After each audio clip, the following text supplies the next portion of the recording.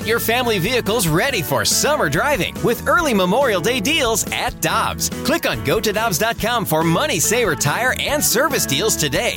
Dobbs, with 43 locations, real deals are always close by. Another day is here, and you're ready for it. What to wear? Check. Breakfast, lunch, and dinner? Check. Planning for what's next and how to save for it? That's where Bank of America can help. For your financial to-dos, Bank of America has experts ready to help get you closer to your goals. Get started at one of our local financial centers or 24/7 in our mobile banking app. Find a location near you at bankofamerica.com/talktous. What would you like the power to do?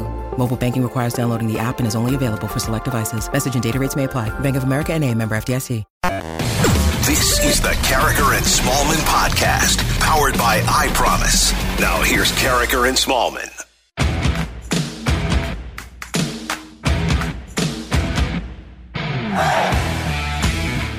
Good morning, everyone, and welcome to Carricker and Smallman on 101 ESPN at 7 o'clock. Your time check brought to you by Clarkson Jewelers, an officially licensed Rolex jeweler. Michelle Smallman is back from both Cleveland and Chicago, out yesterday. Good to have you back. How you doing? Thanks, Randy. It's good to be back. And thanks, as always, to Danny Mac for filling in for me yesterday. We had a lot of fun yesterday, and it'll be fun today. At the bottom of this hour, we're going to talk to ESPN's Kirk Herbstreit. He has a new book coming out. It'll be good to hear from him. And Mike Claiborne is going to join us from Pittsburgh, where the Cardinals open a 3-game series tonight.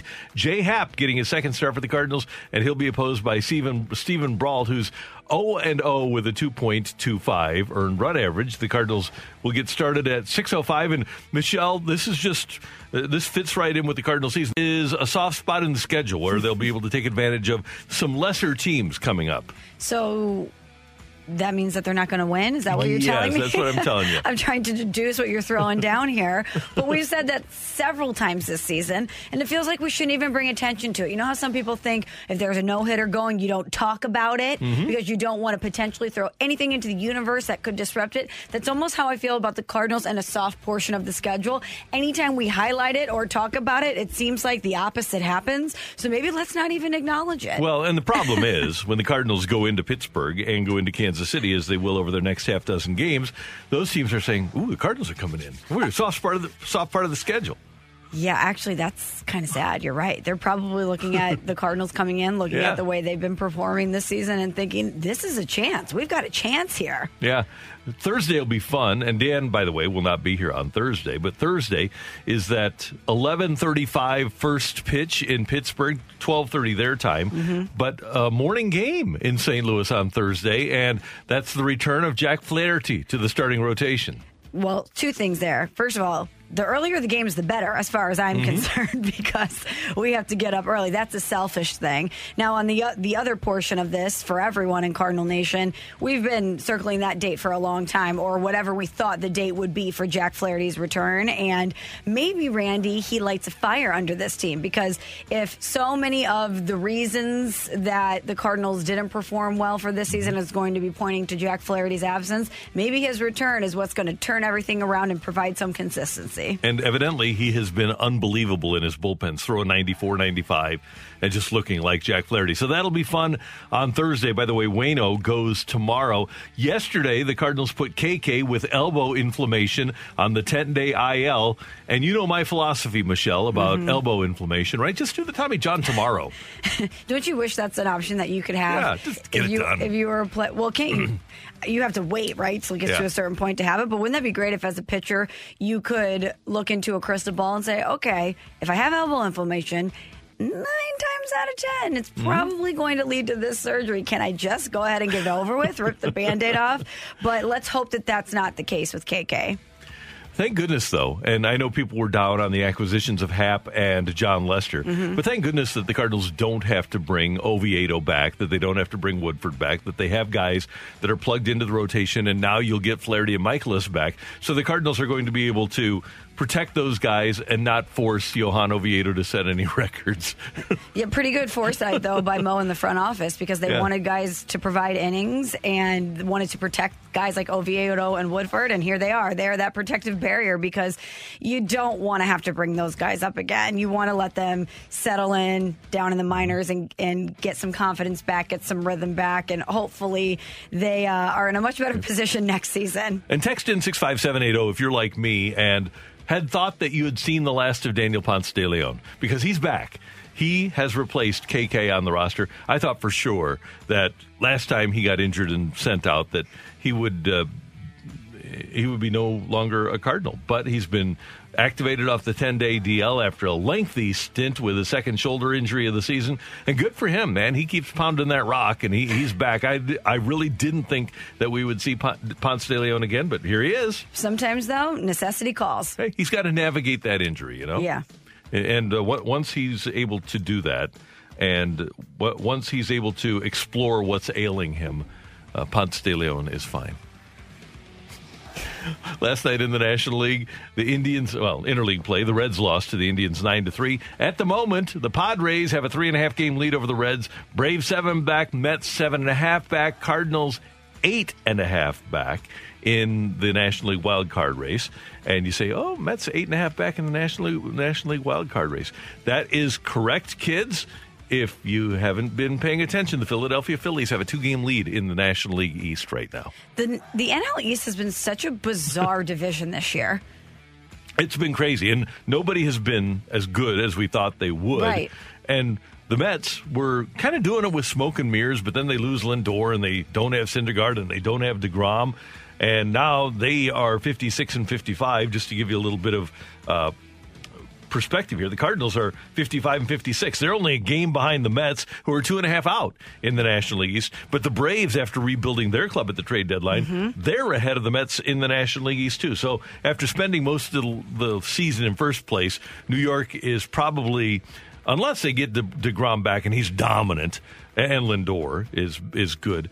Unless that happens, the Mets are probably going to miss the playoffs. And lo and behold, you're going to have Bryce Harper winding up in the playoffs for Philadelphia. If you're the Mets and you have made such a financial investment in improving your club and you miss the playoffs, how do you think their owner, Steve Cohen, reacts to that? I hope that he understands that injuries are a huge part of the game. The same thing that happened to the Cardinals when they lost Flaherty is happening to the Mets without DeGrom. You lose that number one starter, and everybody falls in line behind that number one and takes pressure off the rest of the guys, and you win every fifth day. That's a guaranteed win when he pitches every fifth day. So Cohen is a big fan. I think he gets it that when you lose that main guy, plus his biggest investment was Lindor, so you lose those two guys, and you're going to have some problems, and that's what they've run into. But this is New York, and excuse me, I don't know if they are going to take that as an excuse.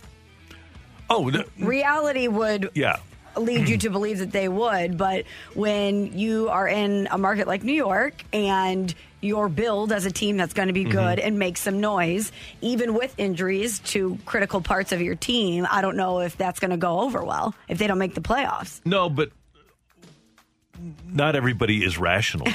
That's what I'm saying. Right? It won't go over well. But the fact of the matter is, if we just go back to Sunday's lineup and you say, okay, well, yeah, the Mets are really good. And by the way, Zach Wheeler was unbelievable, the former Met, against the Mets on Sunday. But their lineup had Brandon Nimmo leading off, Jeff McNeil, who's hitting .267 this year, hitting second, Alonso, who's great, hitting third, but then Dominic Smith is their number 4 hitter, Baez at short, Conforto, who's hitting .201 this year, is hitting sixth. Jonathan VR, who's just kind of a guy. McCann is in the lineup, and he's your regular catcher. And then Walker. That's not your lineup. So, yes, the team, when healthy, is good, but that's not the group that they planned on having. So, yes, there are 2 or 3 irrational people I understand in New York. A few, yeah. Yeah, so... yeah, they're going to be down, but hey, they'll be back next year. They'll have Baez at second and Lindor at short, which might be the best middle infield in the history of the game. Yeah, it's pretty good. And the one thing they should have done, the big mistake they made, I don't know if it's a big mistake, but George Springer wanted to play there. And George Springer is having an unbelievable year for Toronto, who, oh, by the way, they're going to make the playoffs too. Here come the Blue Jays. Yeah. So the trade for Berrios was huge for them, and they're kind of a scary team when you get to the postseason with the addition of Berrios, and the lineup that they have. Tampa Bay has a 4-game lead over Boston in that division. Toronto has won 8 of their last 10 after the deals, and they're 10 games over 500. They're 60-50, 31-24 at home, and they've been great playing in Toronto ever since they got back to Toronto from Buffalo. Every team has obstacles that they have to overcome, whether it's injuries or things that are out of their control. The fact that the Blue Jays are in this position, when you think about all the things that they had to deal with this season, they were basically nomads for a portion of the season, and for them to be able to weather that storm and now be in this position where they're at home in Toronto, they've gotten these acquisitions to fortify their team, and they're in a good position. It's a good story. Yeah, it is, and I kind of hope they do make the playoffs. Me too. And one basketball note for you, Luka Doncic has signed a 5-year, $207 million Supermax rookie extension with the Dallas Mavericks. So Doncic is set up for the next 5 years, and he can reach unrestricted free agency again at the age of 27 after making $207 million from the Mavs. But if you're looking at Luka and you're the Mavs, don't you want to lock him up? Oh, yeah. This is exactly what you want. Mark Cuban doesn't care about the cash. No. They have the cap space to do it. It makes sense for them. It was a really smart move for them. But now they're going to have to surround him with some talent because Porzingis wasn't what they thought he would be when they got him from the Knicks. Tim Hardaway Jr. is an okay player.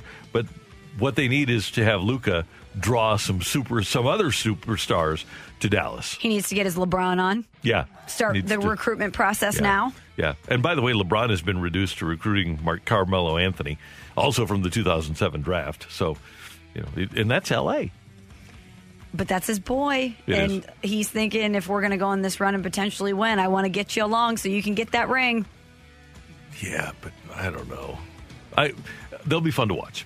At the very least, they will be intriguing to watch. That's Michelle. I'm Randy, and this is Carricker and Smallman on 101 ESPN. Coming up, get your text into the Air Comfort Service text line, 65780. We've got a game of What's Better For You on 101 ESPN. We're right back to the Carricker and Smallman podcast on 101 ESPN.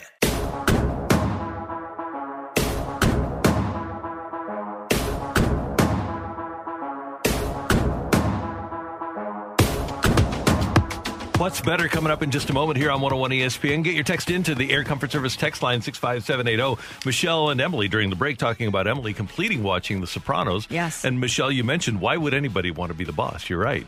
It's not a safe environment, is it? No, there's all of these people in the show that are struggling to grab their piece of power. And if there's even a glimmer of an opportunity for them to seize the top spot as the boss of the family, they're going to do whatever it takes to get there.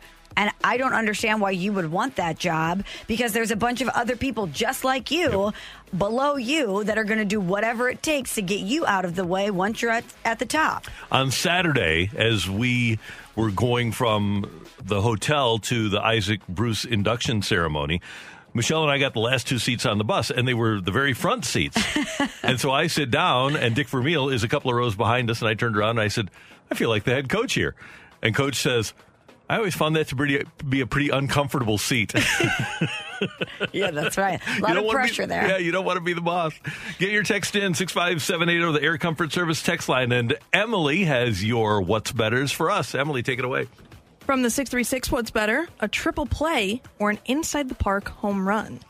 Oh, I would probably say an inside-the-park home run. Even though a triple play is exciting, just the suspense of, is he going to get around in time and beat the throw is pretty good. I have seen a couple of triple plays, and what inevitably happens with me is, was that a triple play? It happens so fast. Yeah, you're right. But you do, like you said, with an inside-the-park home run, inevitably the ball goes under somebody's glove or they miss it, and there's an anticipation, a buildup of excitement as somebody is rounding the bases. Can they get the ball in to the plate fast enough to throw this guy out? And then when he's safe, obviously, when it's your home team, it's euphoric. It's pretty cool. So, yeah, I have to go. In every single circumstance every single circumstance with the inside-the-park home run. I was thinking about a weird triple play, like a couple of guys that are trying to score on a fly ball to left field or something, but No, I'm going with the inside the park home run every time. From the 314, what's better, the Cardinals powder blue or the Cardinals cream alternate? Oh, this is a good one. I think of all the Cardinal jerseys. Okay, so you've got the Saturday cream at home, powder blue on the road, gray regular road, and home whites. I believe that of all of those, my favorite is the cream home, the Saturday cream home.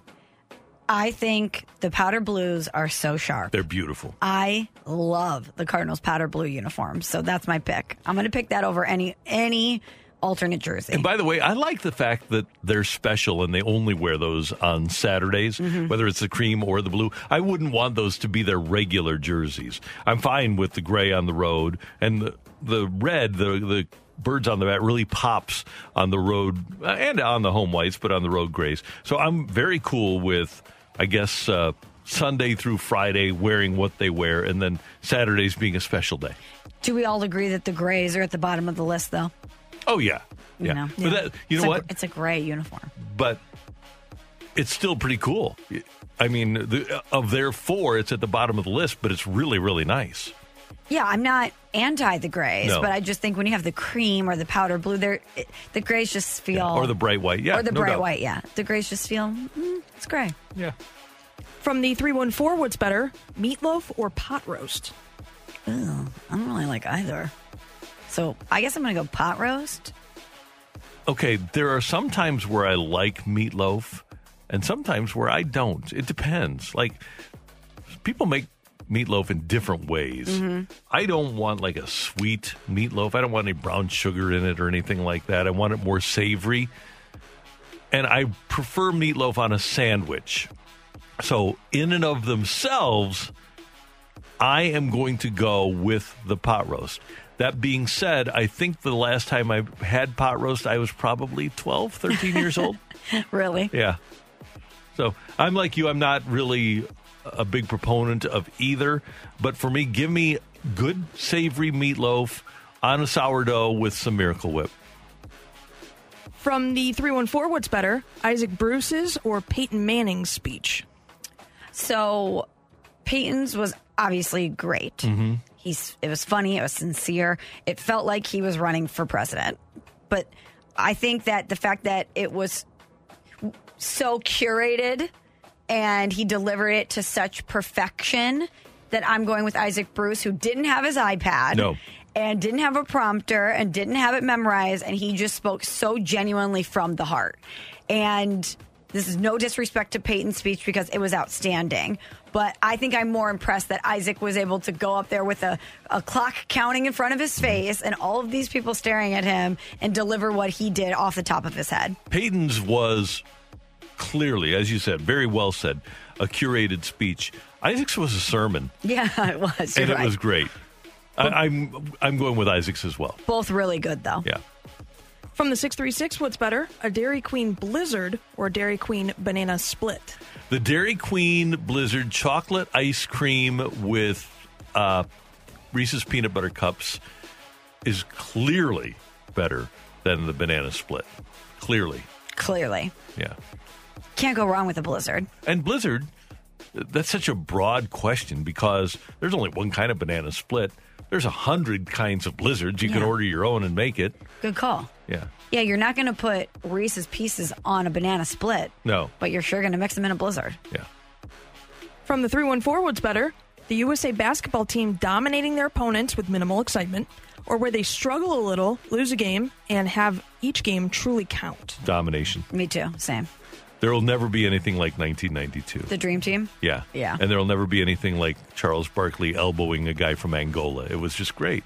And winning games by 40 and 50 points is a lot of fun. It's fun when your team in any realm dominates, but especially when it's your country dominating Yeah. other countries and the Olympics, and especially if it's basketball where that's been the way it goes for a long time. I would rather have them dominate every country from here on out anytime they play. And interestingly, the reason that the USA will never be able to dominate again is because of the Dream Team. Those players, and specifically Michael Jordan, turned this into a global sport where kids from France and kids from Australia and kids from Spain, they all decided, you know what, Lithuania, I want to play basketball too. Mm-hmm. And so the best athletes from those other countries were watching Michael and that team in the Olympics and said, boy, I want to play basketball. And then they all started playing like him. And so Luka Doncic is playing like Michael Jordan. And that's why we'll never be able to win by 40 on a regular basis in the Olympics again. Blame Michael Jordan. He was a monster that created monsters. Yep. From the 618, what's better on Taco Tuesday, crispy or soft tacos? Crispy as in the hard shell? Mm-hmm. Yes. Oh, I'm hard shell over soft shell all day. I like when you eat a taco and there's the crunch to it. It's very satisfying. Even though a soft taco, it's easier to keep all the accoutrements of your taco in because it's more like a blanket.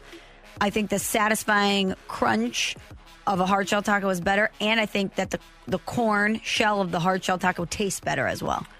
When I go through the drive-thru at Taco Bell and order tacos, used to be a number 8, I don't know what it is now, but it was 3 tacos back in the day, and they said crunchy or soft shell.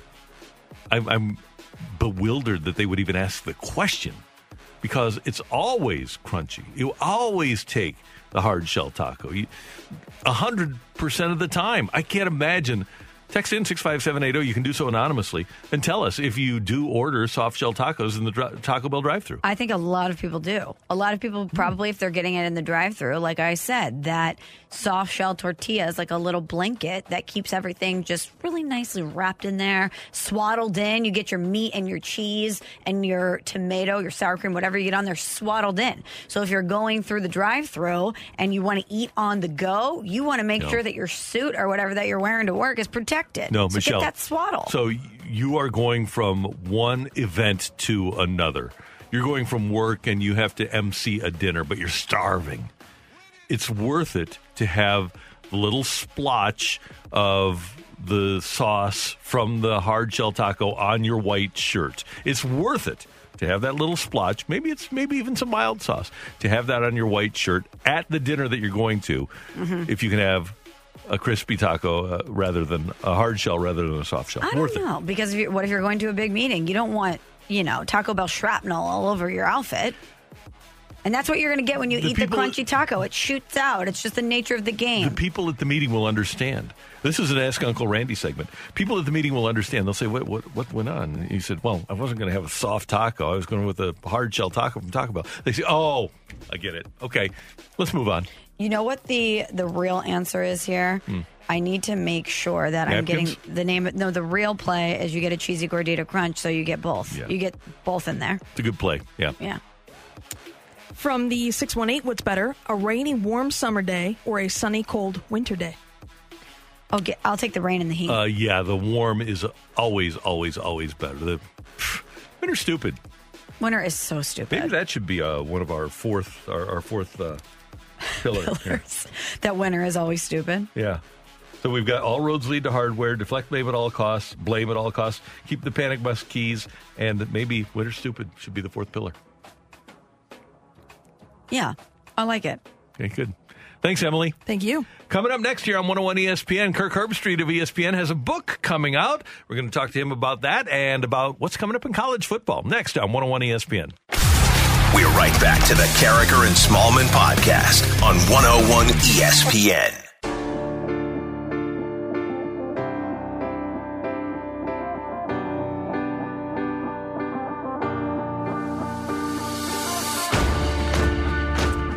One of the great things about August is that we're just a couple of weeks away from the start of college football and College Game Day on ESPN. Michelle Smallman, Randy Carricker with you on 101 ESPN. And we head to the Brown and Crouppen Celebrity Line. Kirk Herbstreit of ESPN has a new book out called Out of the Pocket, Football, Fatherhood, and College Game Day Saturdays. The book can be pre-ordered at Amazon, Barnes & Noble, and most other online retailers. Comes out next week. Kirk, thanks so much for joining us here in St. Louis this morning. How you doing? I'm great. Good morning. Great to have you with us, and we want to touch on the book. First of all, I would imagine you're pretty excited about it coming out next week. Yeah, I mean, it's a culmination. I really didn't think I'd ever write a book. This is not something that as I was in my career, I thought, boy, one day I'm going to write a book. I've had a number of people approach me about the potential of writing a book, and I didn't even know what the subject matter would be. I guess there's a variety of different directions to go, and I just decided to just kind of talk about my journey, not just as an athlete or a broadcaster, but really my journey growing up and some of the trials and tribulations that I went through. We kind of all go through different challenges in life. So I felt like sharing some of mine and maybe giving people a point of view or a perspective that might be a little bit different from the person that you watch on TV on College Game Day. And we'll touch on some more details about that in a moment. But it's been such a busy offseason in college football. And here in St. Louis, we obviously are interested in our former Big 12 rivals, Texas and Oklahoma, making their way to the SEC. Kirk, how do you think that'll affect the rest of college football and conferences and just the setup of college football in general? Yeah, I think it's a couple huge dominoes, obviously, with those two brands. I have such mixed emotions on this whole thing. I'm a bit of a traditionalist, just growing up in the era that I grew up in. To me, it's not all about national championships. It's not all about the money. It's not. I mean, it just seems like that's where we are right now with every aspect of this game. And I like thinking about when I was a kid watching Oklahoma and Nebraska and Texas and Oklahoma, and just the list goes on and on. The games that you could watch on a given Saturday, and you weren't sitting there watching those games thinking, okay, how does this impact the playoff race? So you just watched it because it was competitive and it was fun. And we're potentially losing some of that. So I think what you'll see is eventually the Big Ten make some alterations and probably realign a bit. I think the Pac-12 will. The big question, of course, in your region is what will be left of the Big 12. Are they going to still be recognized as a power conference? Are they going to be able to pick up some new teams? So you take OU and Texas out of the Big 12, and there's a lot of obvious concern about the future of the conference. So that's the SEC will become the power conference if it wasn't already. But to me, there's a lot more to the sport than just making sure that the SEC is the power conference. Kirk, do you think these moves are a couple of bricks on the path for eventual super conferences? It really appears that way. If you go back years ago when realignment first started and we saw teams like Nebraska leaving that region and going into the Big Ten, and Colorado leaving and going out to the Pac-12. And it happened, even West Virginia, they're all the way down in the Big 12. When that started to happen, I think all of us kind of speculated, this doesn't feel done. And we always assumed that there would eventually be a Power Four conference, and a conference is, and it appears after this latest move, unless the Big 12 can somehow salvage themselves and still be recognized. The American is out there. They've kind of been knocking on the door to try to be respected and be looked at as a conference that deserves more recognition in football anyway. And so I don't know where we're going to go. It feels like it's going to eventually be 4 big conferences. But again, I would just kind of continue to say, for a guy who played this game, who has covered this game, I've been around the game in the front row for the last, 35 years. I just think that we've got to be very careful with what we're doing to the sport. And, not forget about what this game is really about. It's not just about crowning a national champion and making everybody else feel irrelevant. And I really feel the playoff has created that with 4 teams. It's like if you're in the race for the 4 teams, you matter. We're going to talk about you. It's great. If you're not and you're still having a good year, nobody cares on a national level. That's just not healthy for the sport. And I hope the power brokers and decision makers keep in mind tradition and education and what this game is really intended to be about. Kirk, I want to swing back to the Big Ten because you know college football inside and out, but you know the Big Ten super intimately. And I went to Illinois. A lot of our listeners are from the Illinois side of the river. And it's such a mystery to me why Illinois, with the resources that they have and the talent that they have at their disposal, in-state cannot be consistently great. So when I look at Illinois, the Ron Zook era had a bit of a surge where at least they were in the Rose Bowl. But what does Brett Bielema need to do now as he takes the reins at Illinois to make them a consistently successful program in the Big Ten? Well, let me go back and say, growing up in the era that I grew up in, and also what I played in the Big Ten, Illinois was legit. You know, they were a team that recruited very well in Chicago. East St. Louis had tremendous athletic ability, had a big home field advantage when you went to Champaign. Mike White throughout the 80s, the way he recruited, he got some junior college players in, and they were just dynamic. They always had a great quarterback. They always had great defense. So it's there. I mean, it's proven that they can do it. But boy, it's been a long time since they've had their last winning season. I want to say it was 2011. And the Big Ten needs the Illinois brand back, and not just kind of a foregone conclusion when you play them. There's too much pride in that program to go 10 years without. I'm not saying like a Rose Bowl. I'm saying a winning season. So what do you have to do? First of all, you got to bring in a coach, and I think they've done that with Brett Bielema, who knows how to recruit. He knows the waters of the Big Ten. He's incredibly competitive in not just recruiting, but in hiring great coaches, coordinators to make this team competitive. So I loved Lovie Smith. I think he's a great coach. But I think there needed to be a change to bring in some new energy. And I don't know if you can feel that just watching how Brett does interviews and the way he's handling things, but I sure can just watching from afar. So I think you got to go out and recruit. You got to take over. You got to get into states like Ohio. You know, I mean, you got to get into hotbeds and find players that maybe you don't get the top guy, but you get that next guy down, and then you start to kind of build a little bit of momentum and belief. They've got like 18 starters back this year, so he's inheriting a team that's played some football, and we'll see if he can do anything with it. They start off, as you guys know, Thursday on the 28th or Saturday against they call it week 0 against Nebraska at home. So we'll see how they do, but man, I'm pulling for him. I love Brett and hope that he can get that brand back to being competitive. Kirk Herbstreit's new book, Out of the Pocket, Football, Fatherhood, and College Game Day Saturdays, available next week. You can pre-order now.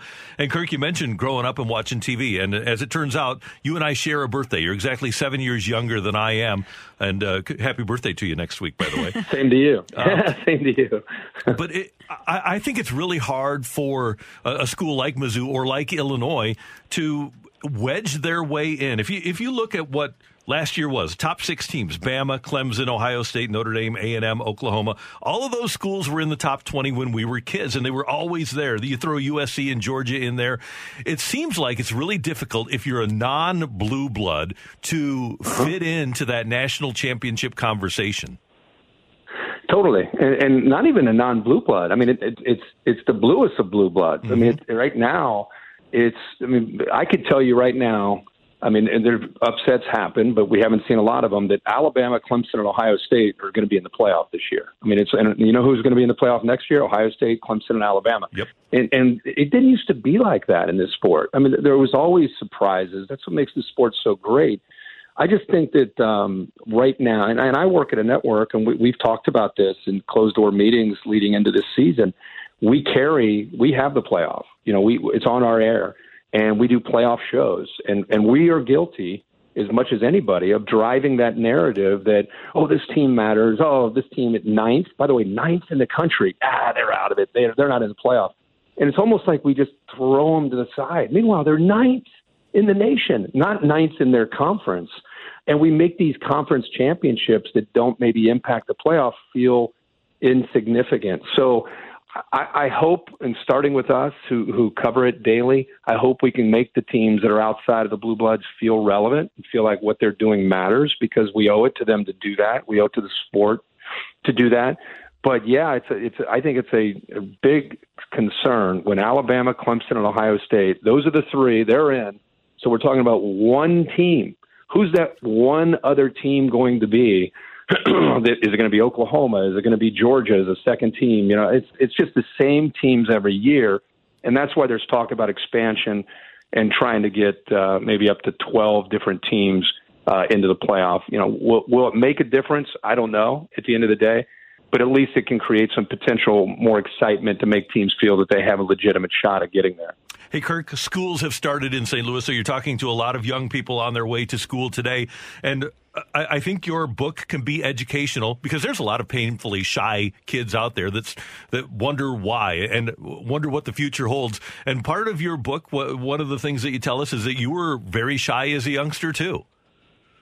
Yeah, my parents divorced when I was 8. If you think about growing up, for me in the 70s in the Midwest, I mean, I was the kid in the backyard. We were playing freeze tag or playing backyard football or wiffle ball or, on the swing set or whatever. We were in a creek. We were just outside, and that was all we knew. You had 3 TV channels, and I had the perfect group of about 20 friends in the yard, and I was the youngest. And that to me was heaven. And then one day my parents said that, they were getting a divorce and I was moving and that world ended. And I was a shy, really, really shy kid. And I didn't realize it at the time, but I would end up moving quite a bit because of my mom and dad marrying and remarrying and divorcing. And it just kind of continued to go on. And so I bounced around almost every year in different schools. And I talk about that. I talk about the pain of divorce and how to this day I still deal with that. My whole family deals with that. And it can be challenging. And I've just found that whether it's faith or your support staff of family and friends to help you get through tough times, I think that's the most important thing. And so I kind of decided to be vulnerable and open up and talk about things that I really haven't thought about in 40 years. And to be candid, when I did this with Gene Wojciechowski, who was a ghostwriter of the book, he asked me some things that I've kind of compartmentalized and not really thought about in a long, maybe 40 years. And it was emotional and tough. But I felt that for a reader, that maybe it'll resonate. Maybe my story can resonate a little bit with different people. Like I said, the perception of me, I'm sitting there in a suit, and like I live in a perfect world, and it's furthest from the truth when you see how hopefully I'm relatable in a way that I'm just a guy that happens to have found my path and very fortunate to do something that I love to do. It wasn't for me about money. When I talk about that, I just kind of got into local radio and making $12,000 a year. I had no idea what it was going to lead to, but I loved it. And I think that's the message. Another message in the book is finding a passion and not worrying about money and chasing that passion and not knowing what the next door might be that you walk into. Because when you do something you love, to me, it's a blessing to be able to do that and not go to bed dreading the next day, but actually look forward to going to work the next day. So I try to encourage kids in college to not get caught up in, I can make this much money if I take this job. It's more about trying to find something you enjoy. And I've been able to experience that myself. Kirk, final thing. I'm not a Mizzou alum. I'm a fan, and I went to your college game day in Columbia in 2010, and it was raucous and it was fun. And you get to experience that every week. How much did you miss that last year during COVID, and how excited are you to be able to get back to some semblance of normalcy? Let me just tell you that I never had been to Missouri. I didn't know really what to expect. When you go to these, it's been one of the cool things about doing college game day. As a Big Ten guy, you go to all these different campuses that you'd never have been to. And when we went to Missouri, is the Chase Daniel era, and they were really, really talented back in that time with Gary Pinkel. And I didn't know what to expect. And holy cow! I mean, if you were there, I don't know if there's 15, 20,000 people around there. There was a buzz when we showed up on Friday to tape our SportsCenter sets or segments. And it was tremendous. I close my eyes and I think about that. It was one of the greatest upsets of my college game day experience from what I expected and what the reality of what that show was. I cannot wait till we get back there. But yeah, last year was brutal. I mean, for everybody, mainly the players and coaches, to go through what they went through. To be a broadcaster the way I got through it, I don't know how you guys felt about your jobs. I kind of felt like every time I would go out there with no fans, it's like a musician singing, usually in front of a sold out arena, and there's no one in the stands. And we just did it because it gave people, hopefully at home, when there was still a lot of unknowns about quarantines and is a vaccination coming up or where are we in the world? It gave people sense of normalcy to be able to turn into ESPN and see College Game Day and hear us breaking games down, talking about the sport. So that's what got me through it.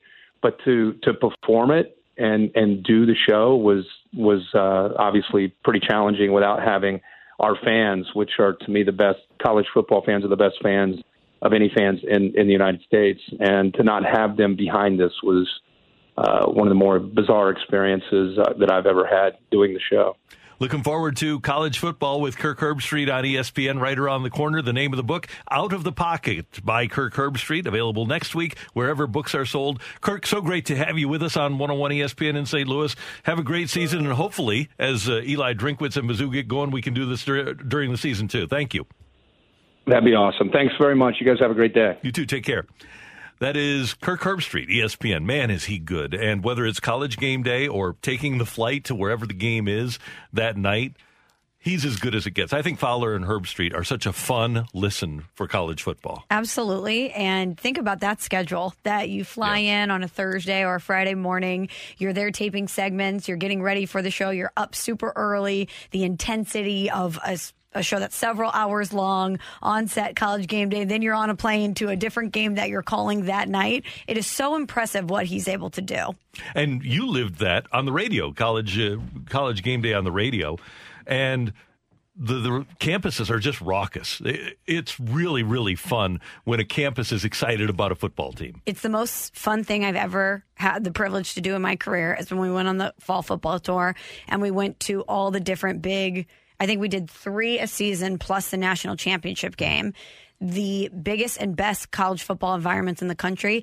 And like Herbie said, there is nothing like a big College Game Day experience. Like, if you're going to go to Baton Rouge for LSU, Alabama on a Saturday night, the intensity and the energy there is unlike anything else in sports. That's Michelle. I'm Randy. Coming up, get your text into the Air Comfort Service text line 65780. We've got Take It or Leave It coming your way on 101 ESPN. We're right back to the Carricker and Smallman podcast on 101 ESPN.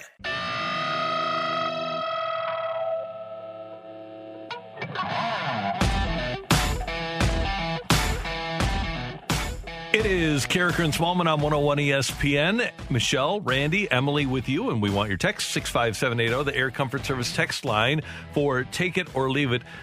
Michelle, did you see the video of the Dodgers ball girl, Marissa Rohan, just completely taking out somebody who had run on the field? I did. It was fantastic. It was great to see her make quite a form tackle. Take it or leave it. She might wind up getting a call from the Rams this year. They should at least bring her in for a tryout. Yeah. Why not? Yeah.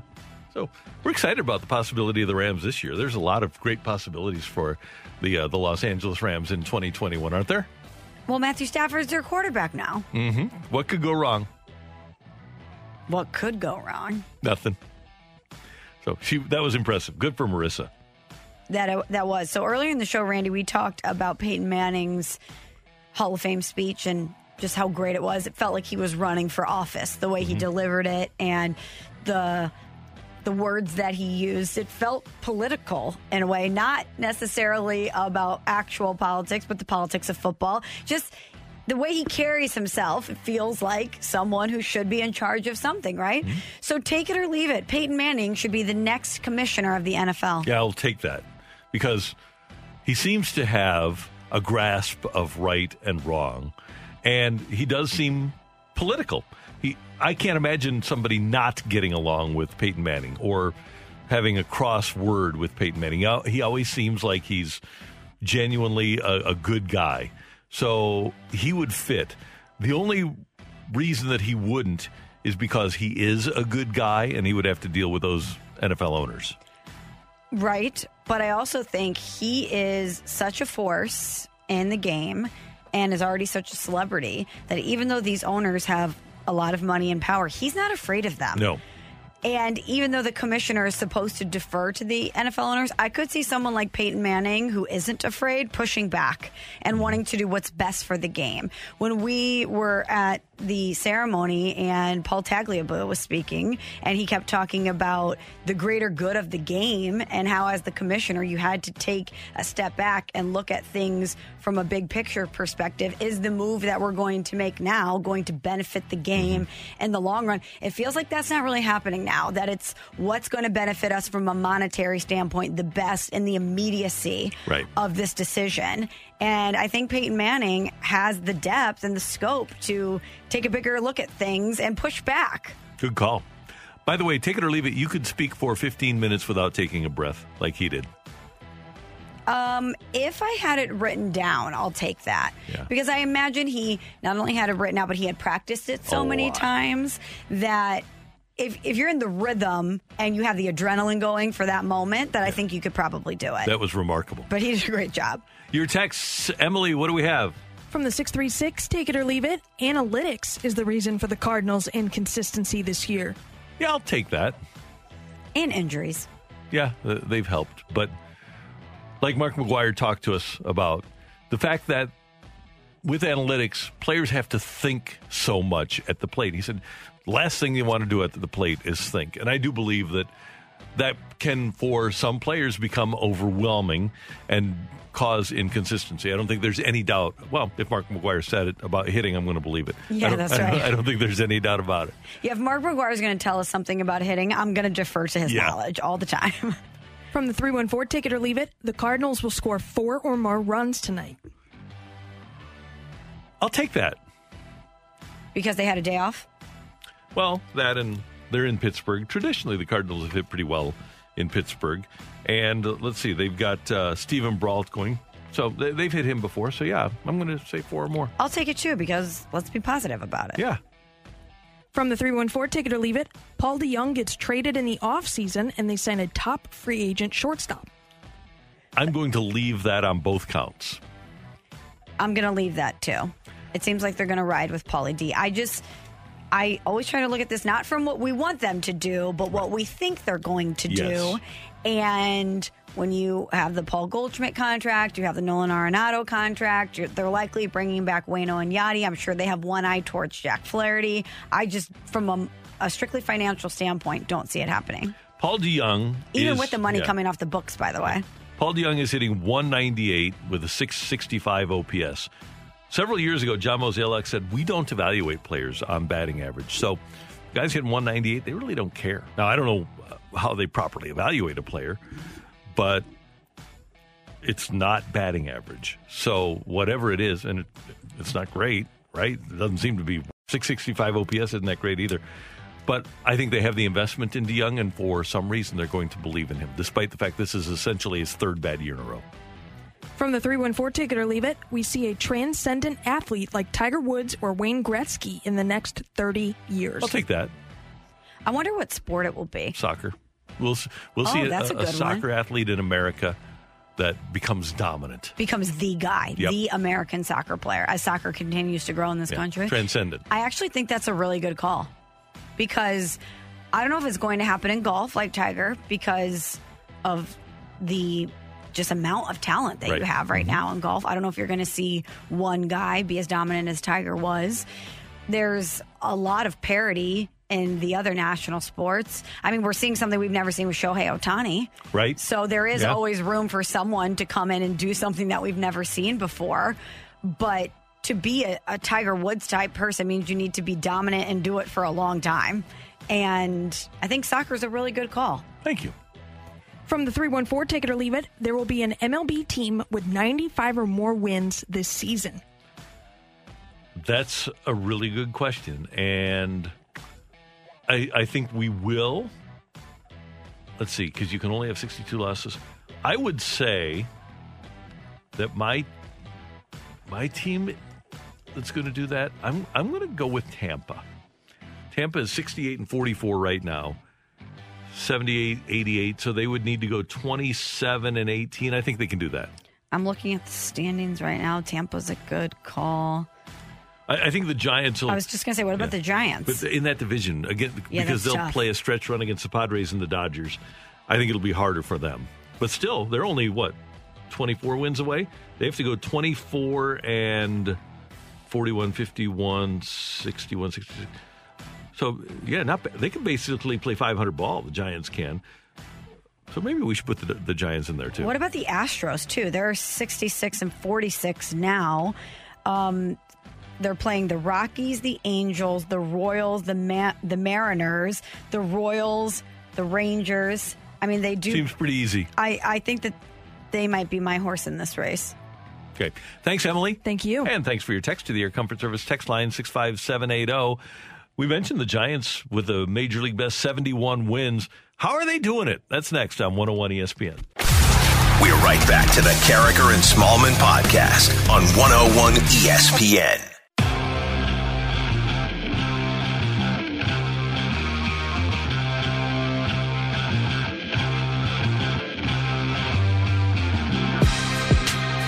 In St. Louis, your time check brought to you by Clarkson Jewelers, an officially licensed Rolex jeweler.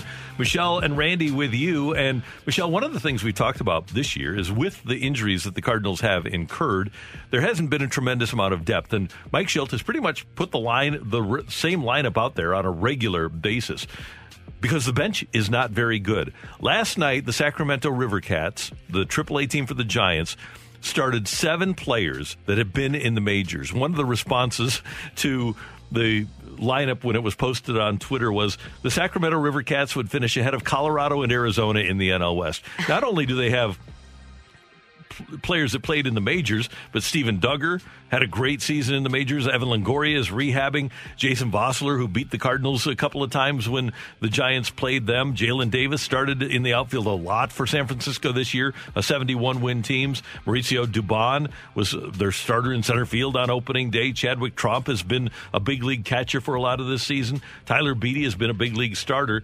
And when you look at what they've been able to do this year in terms of getting players into games, they play Buster Posey. We talk about Yachty playing every day, right? Buster Posey has been an all-star catcher. I would argue that the 2 best catchers in Major League Baseball during the 2010 to 2020 era were Posey and Molina. Posey now is at a point, and he's about 30, 31 years old. He plays 2 days, takes a day off. Plays 2 days, takes a day off. Plays 2 days, takes a day off. And they've got a kid named Kurt Casale, who in his first 6 games this year, he caught shutouts. He's got a 738 OPS for them. He's been hot. They get people off the street like Mike Yastrzemski and Alex Dickerson. What you need to do is get a bunch of players. And the Giants are good because they're deep. And if they have an injury to the group that's playing now on the 71-win team, all they have to do is go to Sacramento, and they'll bring up somebody who's really good. The Cardinals have not done a good job in finding 6-year free agents or people off the scrap heap. And while the Cardinals have not been good, nobody's been a better team at that than the Giants have. So of the 10 position players who took an at-bat for the Giants on opening night, 8 of them have been placed on the injured list at least once during the 2021 season. And that doesn't even include the injuries that they've dealt with from a pitching perspective. And you're right, in addition to the depth and being able to have a next man up mentality and have that next man up be able to be productive and successful for them, they've had a resurgence of their veteran guys like Buster Posey.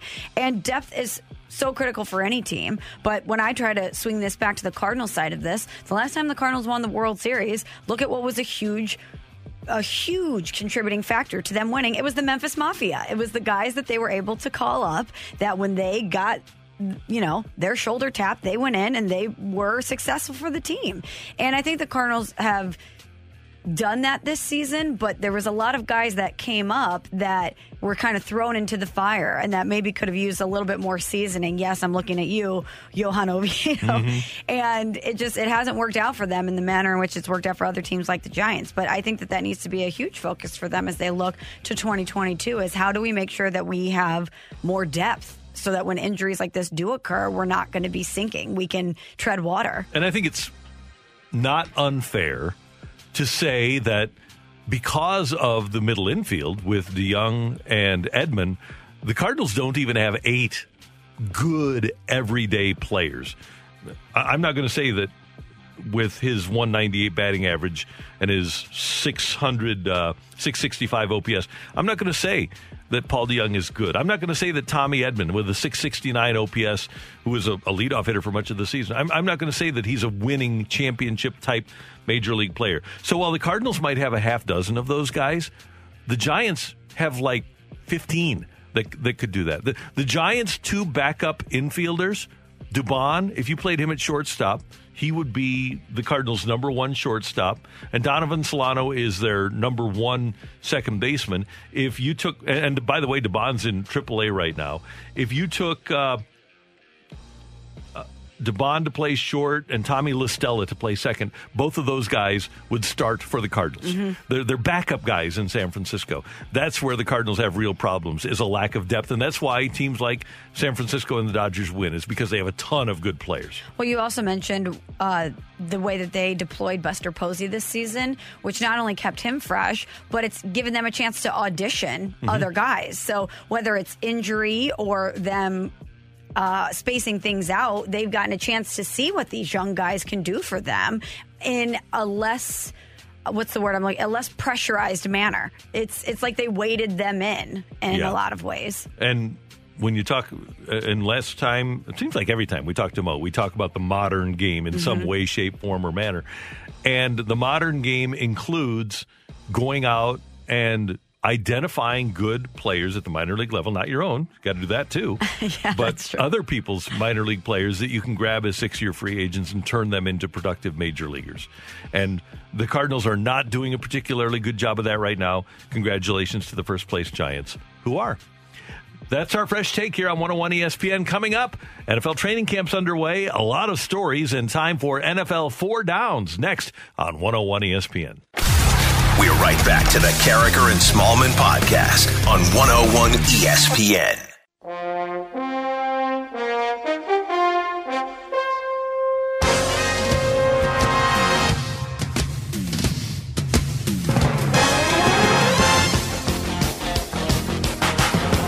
Time for 4 Downs in the NFL.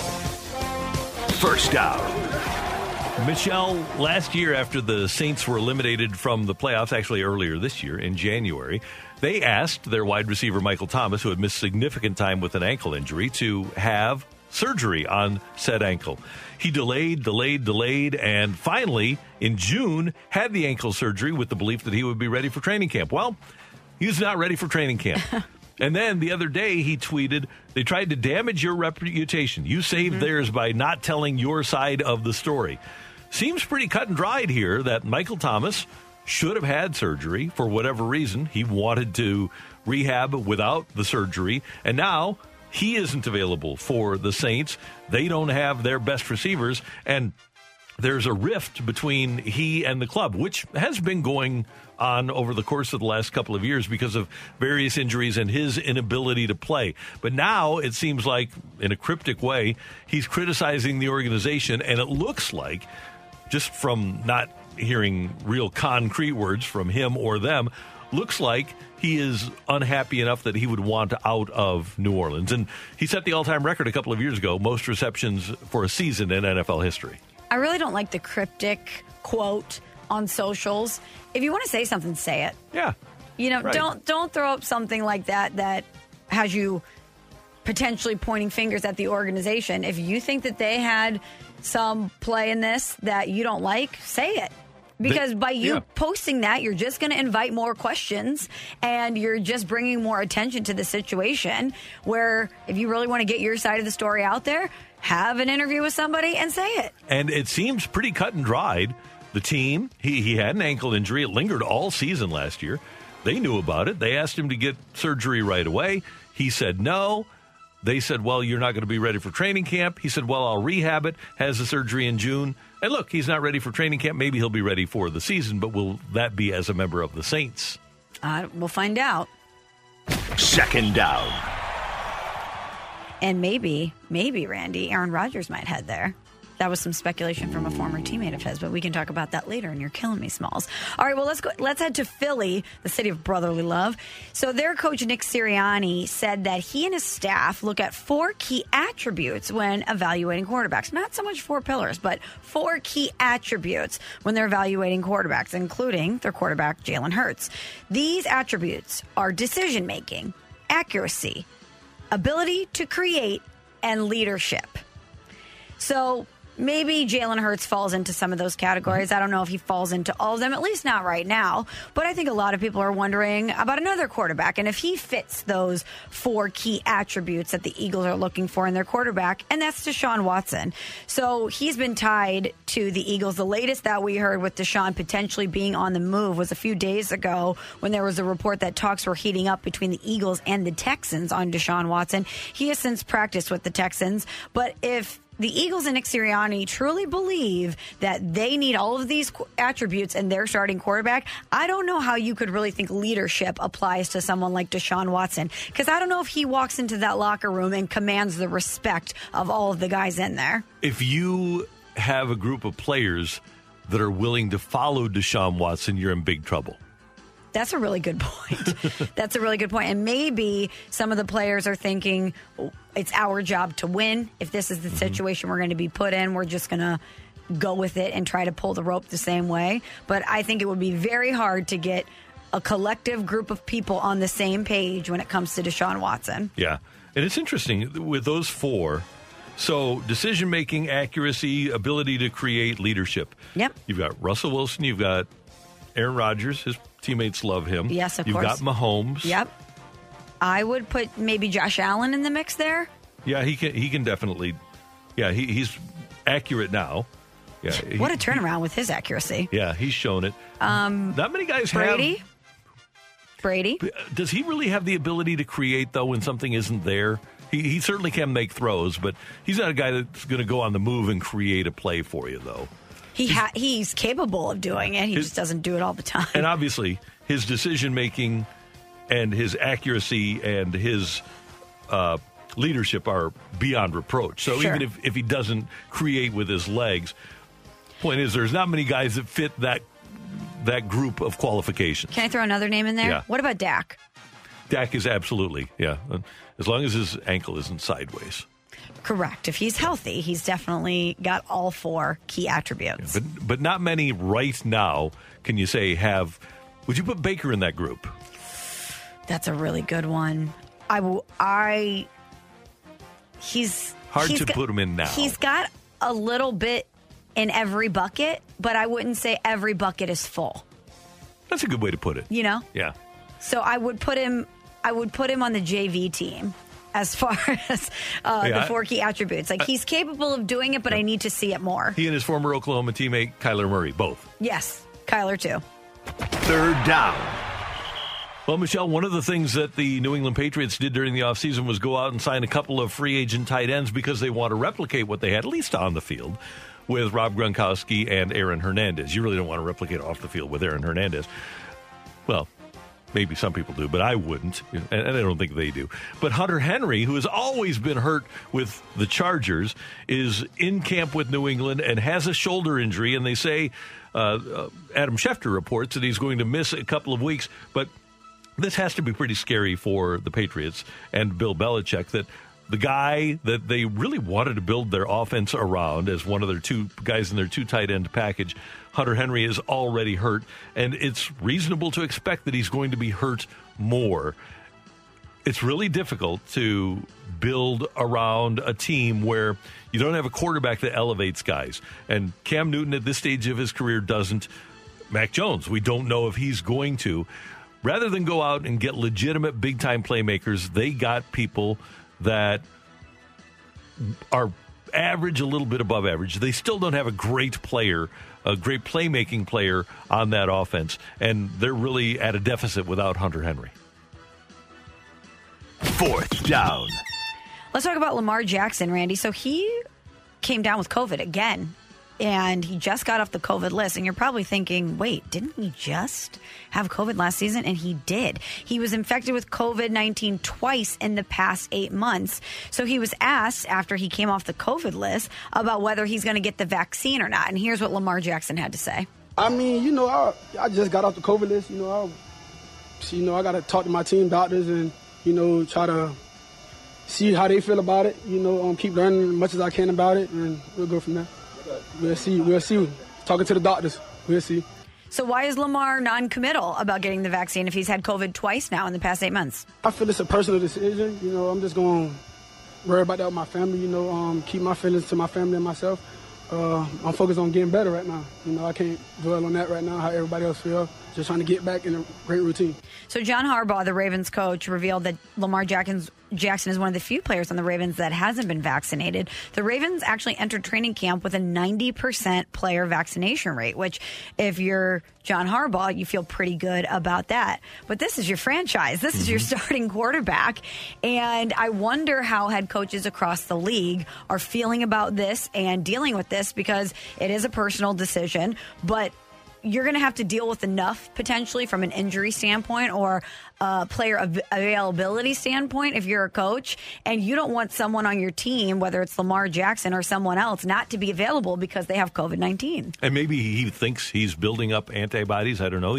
Like he said, it's a personal decision. But the fact of the matter is that 99.9% of the people that are being hospitalized right now for COVID are unvaccinated. So if I would think, heck, they're in Baltimore. They can get Johns Hopkins doctors to talk to him about COVID, right? Yeah. And the vaccine. So hopefully when he does talk to the doctors, he'll listen. Hopefully, yes, but I would have hoped that he would have already had those conversations rather before August 10th. But you can still get COVID even if you're vaccinated, but you would just hope that the players who are unvaccinated understand that they could potentially get really, really sick from this and be out for a longer period of time, which not only affects the person and their health and the team, but you don't know what that's going to do to you from a long-term standpoint. It could affect your future as an athlete. COVID screwed the Ravens last year. Yeah, that's right. So, and he was one of the guys that got it. So you would think that they would want to do everything they can, if nothing else, just to avoid the league protocols, which are a hassle. But like we said about him, it's everybody's personal choice, and it's his personal choice. So he can do what he wants. We're Ravens. Yeah, Steelers are, I think Big Ben's vaccinated. So Steelers are probably in a little bit better shape. That was 4 Downs on 101 ESPN. Coming up, we've got The Fight. We're right back to the Carragher and Smallman podcast on 101 ESPN. Welcome to The Fight on Carragher and Smallman. In the red corner, Average Joe Listener. And in the blue corner, the undisputed king of morning drive. Please welcome Randy Carragher.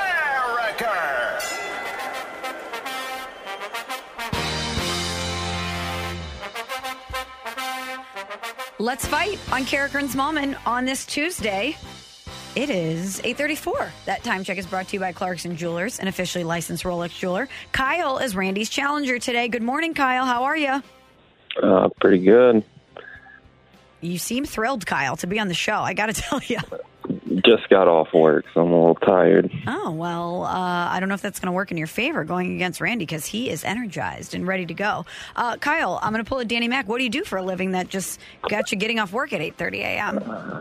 Home health care. I do overnights. Oh, nice. Very cool. All right, well, here we go on The Fight. Good luck to you. Right, thanks. All right, question number 1. On this day in 1981, Pete Rose broke Stan Musial's National League hit record with his 3,631st career hit. Who is the all-time hit leader in the American League? Is it Carl Yastrzemski, Ty Cobb, or Derek Jeter? I'll go with Yaz. On this day in 1934, Babe Ruth announced he would be playing his final season as a full-time player. Ruth is only one of 4 players in MLB history to hit 3 home runs in a single World Series game, and he did it twice. The list includes Ruth, Reggie Jackson, Pablo Sandoval, and which former Cardinal? Lance Berkman, Albert Pujols, or Scott Rowland? Pujols. Question number 3 for you, Kyle. What is the only team in the NFL to neither host nor play in the Super Bowl? Is it the Cleveland Browns, the Jacksonville Jaguars, or the Detroit Lions? The Lions. No, it's... Oh, shoot. I think it's Jacksonville, actually. Final answer? Yeah. Okay. And who was the last Cardinals pitcher to finish the season with the most wins in the National League? Was it Matt Morris, Miles Michaelis, or Adam Wainwright? I'm sorry, what was the question again? Who was the last Cardinals pitcher to finish the season with the most wins in the National League? Matt Morris, Miles Michaelis, Adam Wainwright. Go with Michaelis. Okay, score check. Waving Randy in, who's waiting patiently in the hallway. Randy, you look like you're going golfing today. Are you, in fact, going golfing today? Yes, I am. Our friends at the Ascension Charity Classic with a media day, so that'll be fun over at Norwood. Our friends Favaz and John Hewlett next door are going to be out there, so perfect. Have a good time. Sounds great. You're wearing your PGA Championship polo. You look spiffy today. Thank you. Randy, please say good morning to Kyle, who just got off work. Kyle, good morning, and thank you for working that shift for us, man. Thank you. All right, I'm ready to go. Thanks for listening. Thanks for playing. All right, Randy, question number 1. On this day in 1981, Pete Rose broke Stan Musial's National League hit record with his 3,631st career hit. Who is the all-time hit leader in the American League? In the American League, I'm going to guess it was Ty Cobb with 4190. On this day in 1934, Babe Ruth announced he would be playing his final season as a full-time player. Ruth is only one of 4 players in MLB history to hit 3 home runs in a single World Series game, and he did it twice. The list includes Ruth, Reggie Jackson, Pablo Sandoval, and which former Cardinal? Albert in 2011. Hard to forget that game. Randy, what is the only team in the NFL to neither host nor play in the Super Bowl? So the only city to neither host nor play in. Let's see. Jacksonville has. Houston has. Tennessee has played in one. Seattle, San Francisco, Arizona, L.A. So the Raiders have played in it. Okay, I'll just go with the teams because Detroit has hosted. Jacksonville, Houston. Hold on here. Let me just go through the divisions. Atlanta, Carolina, Tampa Bay now has, obviously. And Atlanta, Carolina, Tampa, New Orleans, they have. Green Bay has. Minnesota has. The Bears have. Packers, Lions, Bears, Vikings. So they all have. You've got the Giants, Washington, Philly. Why don't I just do the lifeline to get it out of the way here? Cleveland Browns, Jacksonville Jaguars, Detroit Lions. That would be the Cleveland Browns, yeah.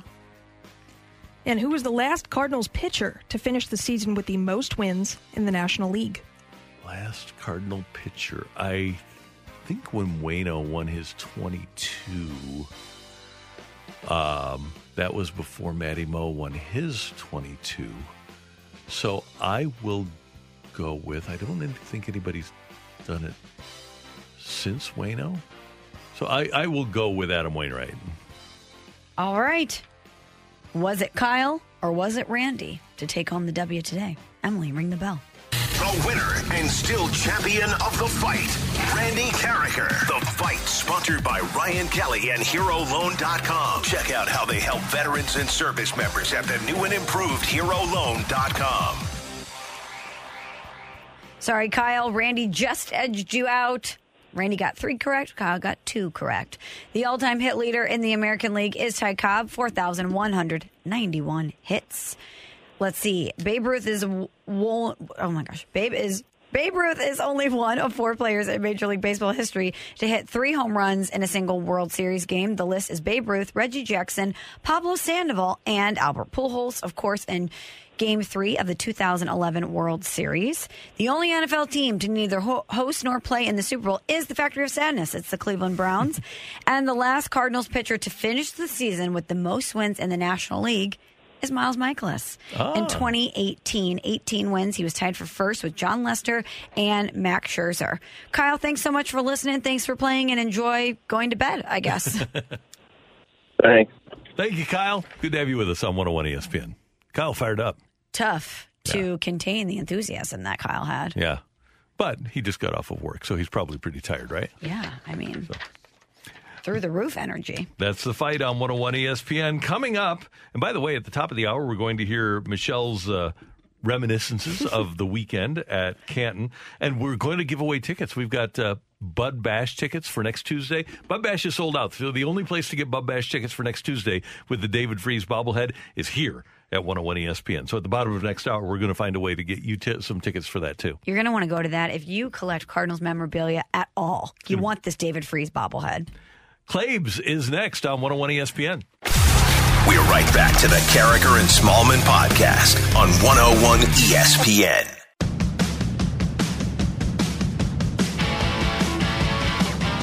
Mike Claiborne joins us as he does every Tuesday here on 101 ESPN. You can hear Claibs on the Cardinal radio broadcasts on KMOX and the Cardinal Network. And, of course, you can check out his work at claibsonline.com. He's with us on the Brown and Crouppen Celebrity Line this morning. Good morning, sir. How you doing? I'm doing great. First of all, I'm envious of you and Michelle going over to Canton, man. That was something I really had circled on the calendar, and it looked like it was a great time to be had by all over there. So I'm envious. Claibs, it was amazing, not only because we were there to celebrate Isaac Bruce, but because it was like a high school reunion, getting to watch all of those guys who hadn't been together in so long and who achieved something so amazing and are tied together forever, get back in a room together. It was really special to see that.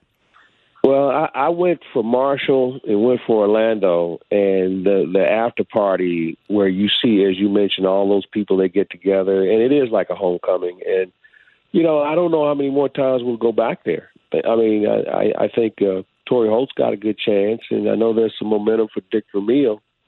But, you know, once that's over, I don't think there's a reason for me to go back. I mean, maybe London Fletcher, you know. London Fletcher, I think, is a Hall of Famer, but that's down the road also. So, but I was really happy to see and check out what you guys are doing over there. It looked like it was a time to really sit back and just live the memories of what all those guys meant to St. Louis. Claibs, you've covered St. Louis sports for a long time. I was telling Randy, I don't know if there's a team that we've covered that had so many players that were not only nice, but dynamic personalities and that would say stuff. Is that the most interesting team or collection of players that you've covered in St. Louis, or where does it rank? Boy, that's a good question. You know, that Joel Quenneville team that was really good. It was in 99, I guess. They had some interesting personalities too, with Pronger and Pronger and McKinnis and some other guys like that. Grant Fuhr. No, not Grant Fuhr wasn't on that team. But you know, there were a lot of good individuals. But yeah, you know what, Michelle, I think you may be right, and I think because of the way football and the access is different in football than it is in the other sports, as far as, you know, how they make guys available to you now compared to then, where you could go in the locker room virtually every day, and, you know, guys would stick around a little bit. But, yeah, they were fun guys to cover. And I think the fact that because they were all offensive-driven, you know, there was something about them that made them special. Claibs, I got to introduce Michelle to one of our favorites, and I hadn't seen him in more than 20 years, but I know you know him well. And I want you to tell Michelle about Toby Wright. Oh, well, I remember when he was one of the original members here in St. Louis, and Toby was a better hitter than he was tackler. Okay, I mean, he would launch his body into somebody, but you know, he was a guy who had a lot of confidence. You know, he was fearless. I mean, as a safety, he, you know, was like I said, he would launch himself into people. Now, the problem was he was hurt a lot because of the way he played the game. But one of my favorite people, as we like to say, he was a very good soundbite. Yeah, he was, and still is, by the way. So let's move on to the Cardinals. They take 2 of 3 from the Royals. They can't complete a sweep again. And this team is 500, Mike, and I always go back, not always, but with this particular team, here we are in almost mid-August, and it's the Bill Parcells line. You are what your record says you are. Exactly. There's no question. We've talked about it a few times on this segment. It is what it is, and I don't know how you turn it around. You know, it's funny. Cardinals win 2 out of 3, and the one thing we talk more about is the one they lost. And that seems to be the high water issue with this team, where every time you think prosperity is just around the corner, you have a setback and you just roll your eyes and just say, what in the hell is going on? And Sunday was a great example of it. But, you keep saying, well, they're 500. You never know.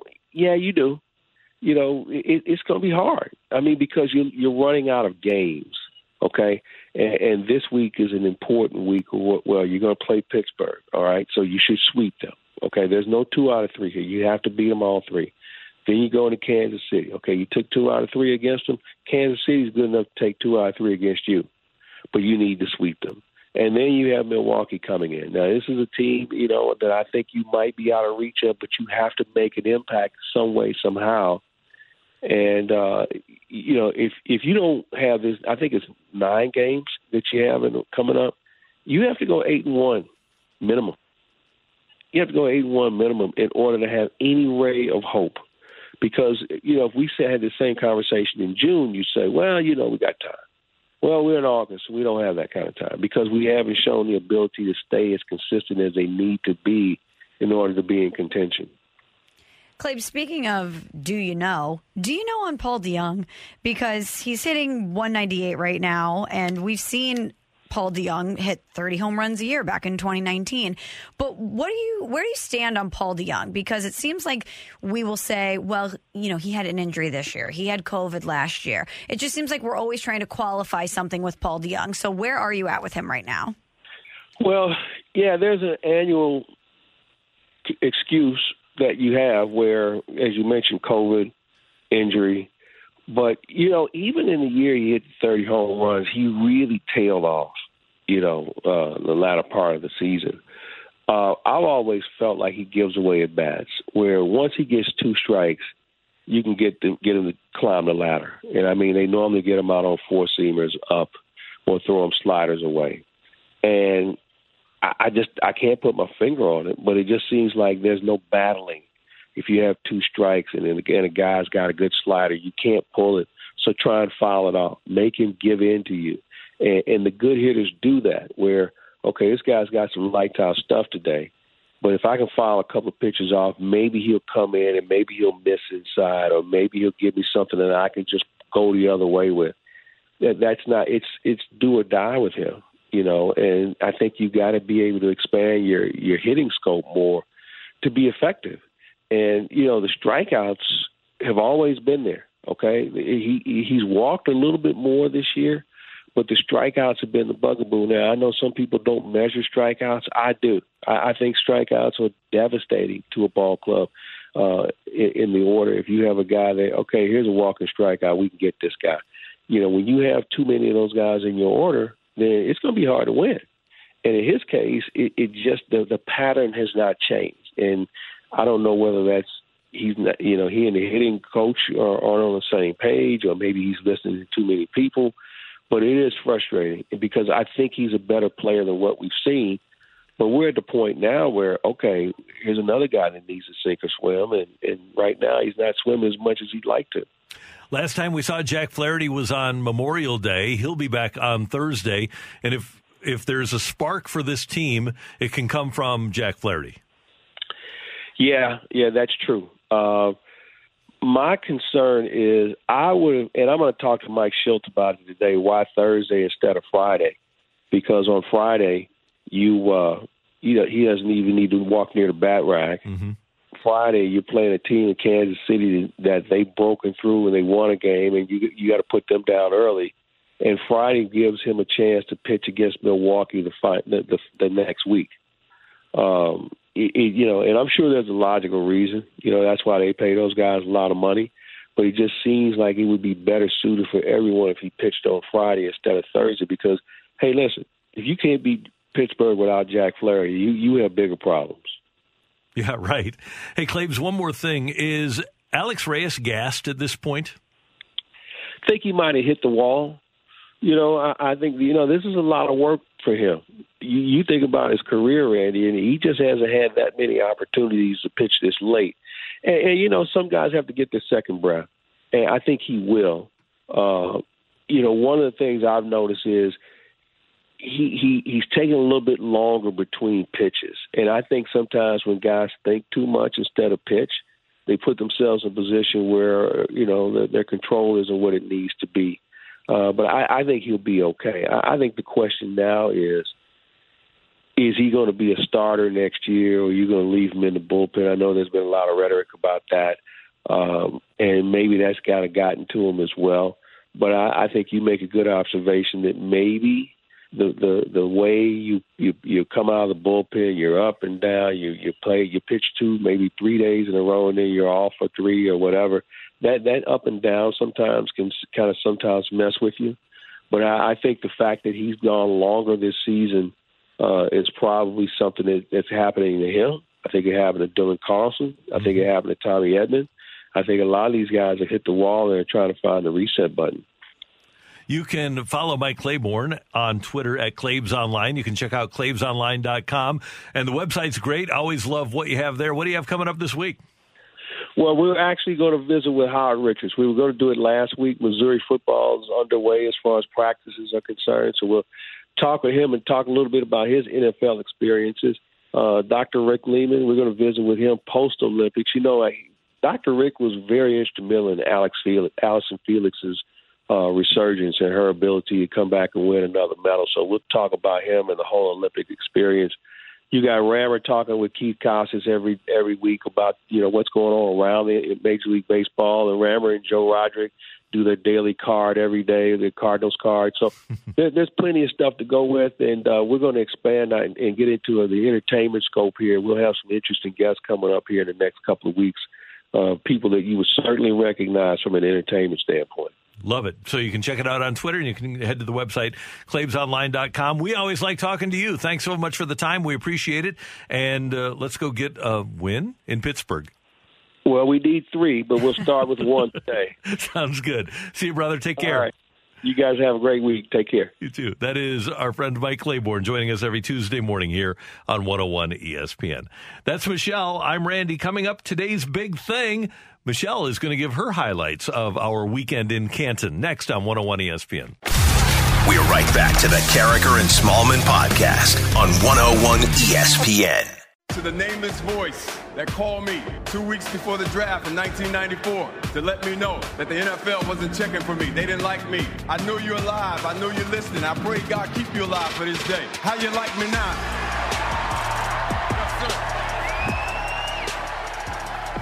Former St. Louis Ram Isaac Bruce inducted into the Pro Football Hall of Fame Saturday night, inducted into immortality, and quoting Kool Moe Dee. How do you like me now? Pretty good. We have to find out who, by the way, that phone call was from. Yes, and I love seeing that side of Isaac Bruce because he's so unflappable, and he's such a great person, and he always is so respectful. And to know that we know that he has that competitive fire within him. But just to think that there was something all of these years buried deep down below, that someone said something to him that had propelled him forward in his career, and that he was praying to God to keep this person alive so that he could see him enter the Pro Football Hall of Fame. I love that fire from 80. So we got there Thursday night. We did the show on Friday morning, and then had a chance to tour the Hall of Fame during the day on Friday and kind of bounce around Canton a little bit. And then on Saturday, we had, the parade. And then we went and talked to Isaac a little bit before his induction, and then went to the induction and had a chance interspersed throughout to talk to various members of the former Rams. So I want you to give kind of your favorite memories so far of the weekend. Gosh, there's so many. It's hard to boil it down to just a few bullet points. But like I mentioned with Mike Claiborne last hour, I think the best thing for me was just being a fly on the wall to watching all of these unbelievable athletes and brilliant football minds that were a part of one of the most special teams in NFL history get together and with no cameras around, no microphones around, just tell stories and reminisce about the inner workings of that season and how everything went down. And, it was really cool to see the way that they reacted to one another, because we were at the hotel and we were at the after party after Isaac's speech and enshrinement, and just to see the way these guys reacted when they saw one another. They're brothers for life, and they probably hadn't seen each other in several years, and this is coming off a global pandemic too, so it's really changed everybody in a lot of ways. But I think these guys always understood what they had in one another and what they had in that team. But as time has passed and that team really still does stand the test of time, I think they really appreciate what they were able to be a part of. And while they appreciate it, one of the overarching aspects to talking to that group is, to a person, they're all disappointed that they didn't win more Super Bowls. That's because right. They all thought that they had enough talent to be a dynasty, and for various reasons they only won one Super Bowl, but all of them think that they were good enough to win a lot more. That's right. When we talked to Ricky Prohl on Friday, and there's that famous quote of him in the tunnel before the Super Bowl versus the Rams versus the Patriots, where he said, what did he say? A dynasty starts tonight. A dynasty starts tonight, exactly. And he wasn't wrong, because the Patriots and Tom Brady and Bill Belichick went on to be for sure dynasty. But I think most people on that team or involved in that organization thought that the Rams were going to go on and be a force for a really long time. And obviously, we here in St. Louis know that not only was that not the case, but no one could have foreseen the depths that the Rams would fall to. And that all started because of a very public falling out between Mike Martz and Jay Zygmunt. And it was good to see those two guys sitting next to each other, trading fishing stories, showing each other fish that they've caught, and having apparently buried the hatchet. And they seem to be good with each other. Yeah, it seems like whatever issues anyone on that team had with any certain person, that it's all done, because like you said, we finished the show and we go out into the lobby of the hotel, and there's Dick Vermeil, Jay Zygmunt, and Mike Martz sitting around asking us to come sit with them, and they're showing us photos on their phones of their various fishing adventures. But they were reminiscing on everything too, and it was only positives, so that's great. And it's amazing. Dick Vermeil is older than 80 now, but he's so sharp. He's in such great condition. He looks great. It's amazing how great he's doing at his age. He's unbelievable. If you ever needed an excuse to drink wine, Dick Vermeil is it. You need to go online, Vermeil Wines, and find out. I believe he likes a red. Did he say the Cabernet is his drink of choice? You need to get it, because whatever he's doing, I need to do. He's like the J-Lo of head football coaches. He has not aged an ounce. He looks amazing. And yeah, that was certainly one of the highlights for me, is just getting to talk to him, because I can understand why so many players loved him so much and would have done whatever he said. He is so captivating when you speak to him. It's like you're the only person in the room, and he has a way of making you connect with him instantly to where you trust him. And if he told me, I'm going to need you to go ahead and do this, I'd be like, yep, coach, whatever you need. I've got you. And he's just an incredible motivator and an incredible leader. He told a great story. Trent Green was there to support Isaac in his induction to the Hall of Fame. And Trent was the All-American guy. He would have been David Freese times 5 if he would have quarterbacked that team to a Super Bowl like Kurt did, because he's just such a charismatic, good-looking guy playing quarterback. He would have been local. Yeah, a huge hero in this town. But DV was telling the story, DV and Jay Zygmunt, about when they signed Trent Green, when they were recruiting him, they were going to have dinner at Tony's downtown, and DV ran a red light, had a collision. His car was flipped over, and so he gets out of his car. He climbs out. He's injured. He goes over to make sure that the other people are okay, gets up to the lady who had been in the other car and in the accident, and says, "Are you okay?" And she said, "Coach?" He said, "Yeah." She said, "You aren't going to make me watch Tony Banks for another year, are you?" Right after they'd had a major car accident, and his car's on its roof. And so he makes it over to the dinner a little bit late with Trent, and he says, and I'm looking at my arm at the table at Tony's, picking shards of glass out of my arm. But Trent Green saw how tough he was and how insistent he was that Trent Green be a part of the Rams because DV made it from a car accident in downtown St. Louis over to the meeting with Trent Green, and obviously they ultimately did sign him. Yeah, there's no question there how badly he wants you to join the Right. team, right? I think another thing for me, too, and this was something that I felt all weekend, but so specifically the night of the actual induction and the revealing of the bust when we were in the crowd watching the Hall of Famers give their speech. There was such a heavy Steelers contingent there. And anytime the Steelers were mentioned or any of the Steeler guys got on stage, they went crazy. They all had the terrible towels and they were going nuts. And it really broke my heart a little bit to think that St. Louis would really never have that again. Like, we know we're not an NFL market anymore, and to be there and not only be reliving the greatest show on turf, but to see the passion of football fans and just realize how bittersweet it is that we're never really going to experience that again, and what a good football market this is. And every person that we talked to that was a member of that team, whether it was on air or off air, told us how much St. Louis meant to them and what it was like playing in that dome and how loud the fans were and about dome field advantage at that time and the way St. Louis showed up and supported them. And it just was really a bummer to realize that this is the end of the road. Maybe Dick Vermeil gets in, maybe Torrey Holt gets in.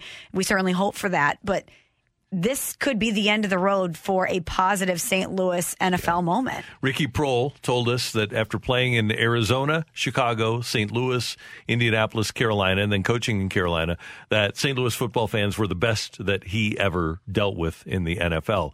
And what Pittsburgh has is an ownership that has instilled a culture where the team is reflective of the city, and the Rooney family really cares about that their team matches the city. They care about the city that they're in. We, unfortunately, had the one owner in the NFL that hated his city. There were 20 cities that had owners that flirted with Los Angeles, but the only guy that went there was our guy, unfortunately. And you're right, we won't have it again. And when you see all the Cleveland fans, for it being the factory of sadness, and it's right down the road from Cleveland, Canton is, but the Browns fans are so excited about their team this year.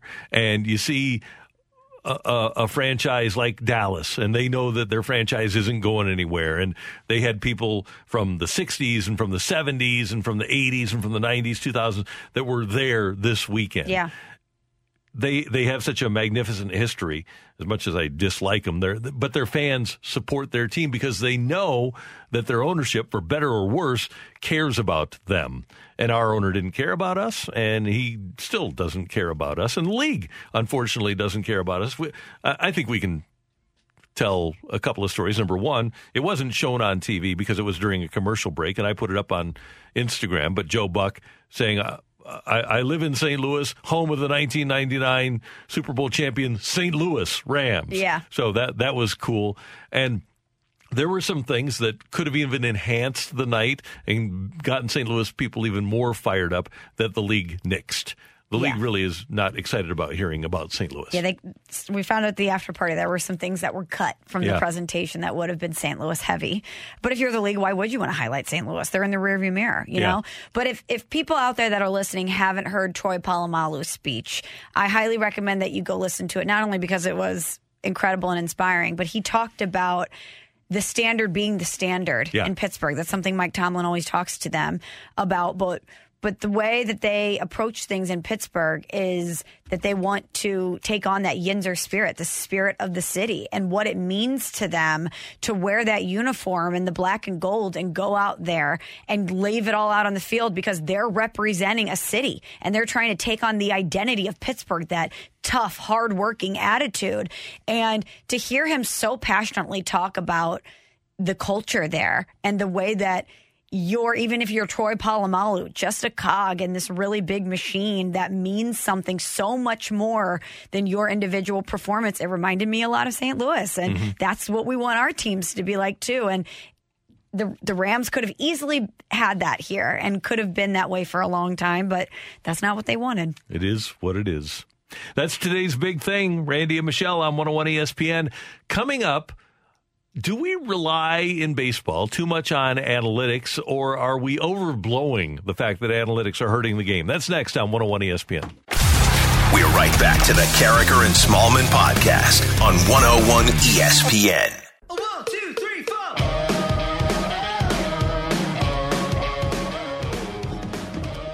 4. We often talk here about the Cardinals' use of analytics and how, in my opinion, the Cardinals are paralyzed by the numbers because they tend to overvalue, not that you can overvalue an out when you only have 27, but they give up other opportunities like stealing bases, like hitting and running, other offensive opportunities just so that they can adhere to what the numbers tell them. And that's a big complaint in New York, too. And the Yankees are still 6 games out of first in the American League's Eastern Division, and they've had a rough year. And a big complaint of people in New York, by the way, the Yankees are only 2 out of the wild card now, so they've gone 8-2. But a big complaint that people have in New York is that the Yankees are too analytical. And recently, Brian Cashman was posed that question. Are you guys too analytical, and is it hurting you?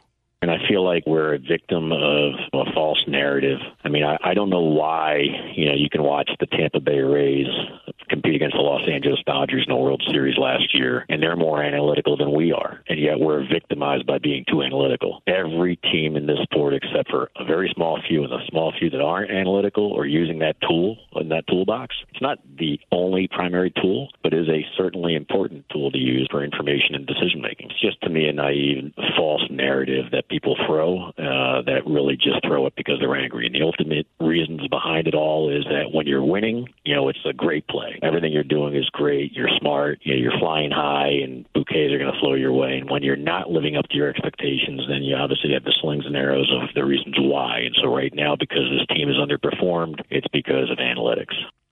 Interesting example from Brian Cashman when he cites the Tampa Bay Rays as a reason that analytics are working in baseball, because certainly the Tampa Bay Rays lean on analytics and they've put together an unbelievable team. And yeah, they were in the World Series last year.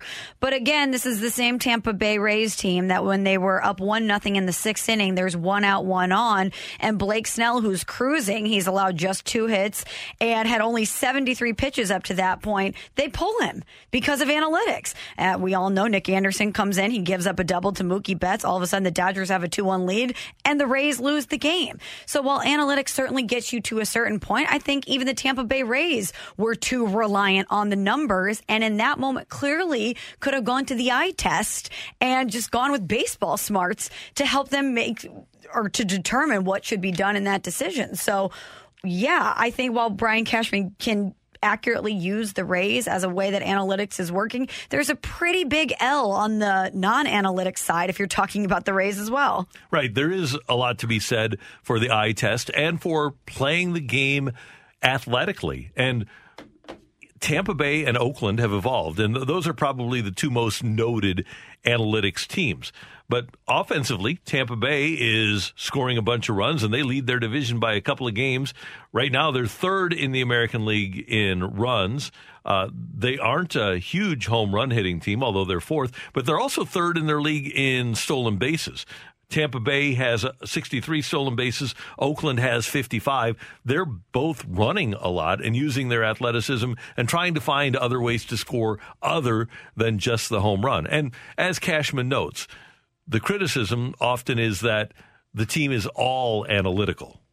Analytics are used here. It's not the end-all and be-all, and it's not the governor that drives every decision that people think. And it doesn't matter if you get Aaron Boone on the phone to deny that he does his lineups from the front office, because he doesn't. He does his lineups from his chair. And you can get Joe Girardi, the prior manager, or Joe Torre, the prior manager before that. There's not one of those guys could say they were directed to play a guy and ordered to play a lineup. It's never happened. And I've been the same general manager every step of the way. But again, none of that's going to matter. The only thing that matters is if we win. And if we win, everybody's happy. And if we lose, then all things are under review, and some of it's going to be guilty as charged and accurate, but there's a lot of things people don't know, and they just kind of fall in line with whatever the comfortable narrative happens to be at that moment in time, and even if it's not.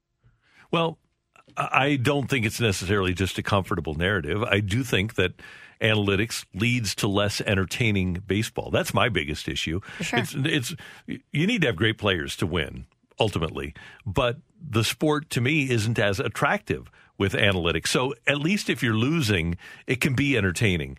But analytics, by its nature, because you're either going to walk, I don't find entertaining, hit a home run, which is fine, but it's not use of athleticism, or strike out, which is a bad thing. Offensively, that's not good. And when you put a blanket over every single pitcher saying you can't go through a lineup a third time, that's doing your entire club a disservice, because ultimately that's going to affect your bullpen. When you don't allow pitchers to go 7 innings, get into an 8th inning, ultimately that's going to negatively affect your bullpen. And that's why every time we get to a postseason, teams have to use starters in the bullpen.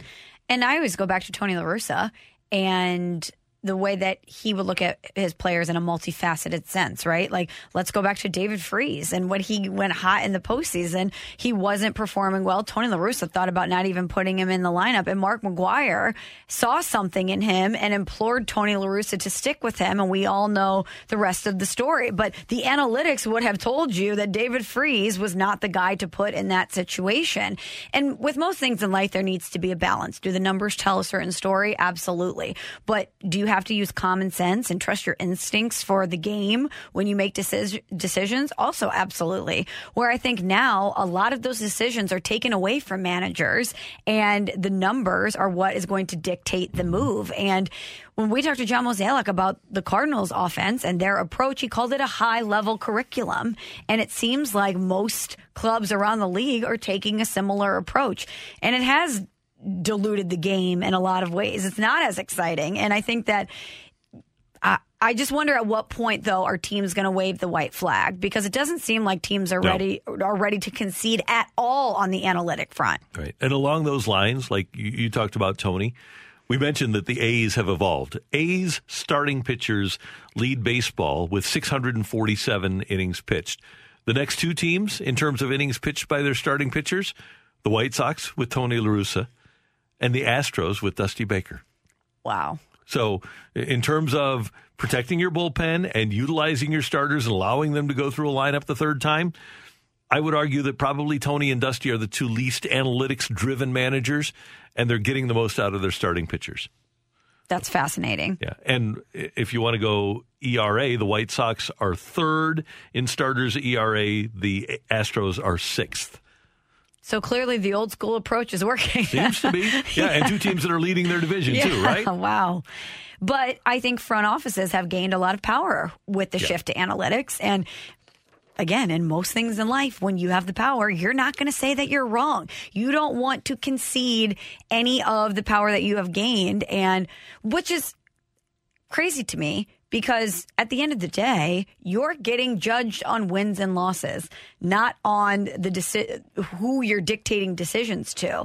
So if there's some sort of other approach, just a baseball approach or a common sense approach, and it's winning you games, why not blend the two together? That's the key, is like Brian Cashman said, it's a tool in the toolbox to be utilized, but don't allow it to be your only tool. Don't take a sledgehammer, an analytics sledgehammer, to your organization, which I believe many organizations have. And by the way, I think the Cardinals are one of them. I think they're way overly analytical. When they call their offensive approach a high-level curriculum, that tells you all you need to know. It sure does. That's Michelle. I'm Randy. Hey, you can join the 101 ESPN Bommarito Street Fleet Thursday from 6:30 to 8:30 at Cyberg's on Gravois for the Michelob Ultra Putter Challenge. It's a free-to-play indoor game where you can score prizes and win Mich Ultra swag and your chance to win a trip for two to this year's Ryder Cup. Don't miss this Thursday, 6:30 to 8:30 with the 101 ESPN Bommarito Street Fleet at Cyberg's on Gravois. Get all the details on the Michelob Ultra Putter Challenge at 101ESPN.com. Coming up, You're Killing Me, Smalls, on 101 ESPN. We're right back to the Carricker and Smallman podcast on 101 ESPN. Before we get to You're Killing Me, Smalls, 101 ESPN has your chance to win a 4-pack of tickets to next Tuesday night's sold-out Budweiser Bash for the Cardinals-Brewers game on August 17th. Next Tuesday's Budweiser Bash features an exclusive David Freese bobblehead. Winner must be 21 and over. Tickets courtesy of Budweiser and 101 ESPN. Earlier today on the show, we had ESPN's Kirk Herbstreit, who has written a new book, and we talked to him about the 2010 record-setting crowd at Columbia for ESPN's College Game Day. The question is, and if you are texter number 45 into 65780, the question is, what number one team did Mizzou play that night that they set the record for a crowd at College Game Day? Who was the number one team that came into Columbia that Missouri beat when College Game Day was last in Columbia back in 2010? All right, so texter number 45, Air Comfort Service text line 65780. You're killing me, Smalls. So, Randy, we were at the Pro Football Hall of Fame in Canton on Saturday night for Isaac Bruce's induction. But on Sunday night, Peyton Manning went in, and he had an incredible speech. There's been a lot of talk about Peyton Manning. But the Boston Globe did an interview with Bill Belichick, who had the highest praise for Peyton Manning. He said he is definitely the best quarterback I've coached against. There have been quarterbacks who called their own plays, but it was nowhere near the same as what he did. He basically called every play by adjusting and or changing the play once he saw the defense was doing. He excelled at using the cadence and recognizing blitzes, and more than any one single offensive player, he forced us to change and adapt defensive game plans. He was a remarkable player in this day and age. And it used to be, back in my day, that all quarterbacks called their own plays. But Tony Dungy, and after him, Jim Caldwell. And then when he got to Denver, the coaches there, Gary Kubiak would allow him to actually run practice on Friday and Saturday. Their walkthrough on Saturday and the Friday practice. And he essentially implemented his own offense and would call his own plays. And it was really confusing for a defensive coach like Belichick because normally there are tendencies that a coach has when he's calling plays. Manning is looking at the defense and saying, okay, what'll work here? So I can totally get where Bill Belichick is coming from. And we heard Omaha enough to know that Manning was doing his own thing at the line of scrimmage. Oh, absolutely. And this just shows how good Brady and Belichick were, because Peyton Manning was such a problem and Bill Belichick was having to adjust so much based on Peyton Manning reading the defense. But in his career, Manning was 5-10 against Brady and Belichick in the regular season, 3-2 in the postseason. That's pretty telling too, isn't it? Right. When the stakes are the highest and you do the most scouting, Manning had his greatest success against them. Do you think we'll see a rivalry like Brady and Manning again? I think there's a chance. Who do you think could be that now? Mahomes and? See, we're waiting for Josh Allen to be that guy, or maybe Kyler Murray can be that guy. Now, you'd like to have both guys be in the same conference, so that's why I brought up Josh Allen first.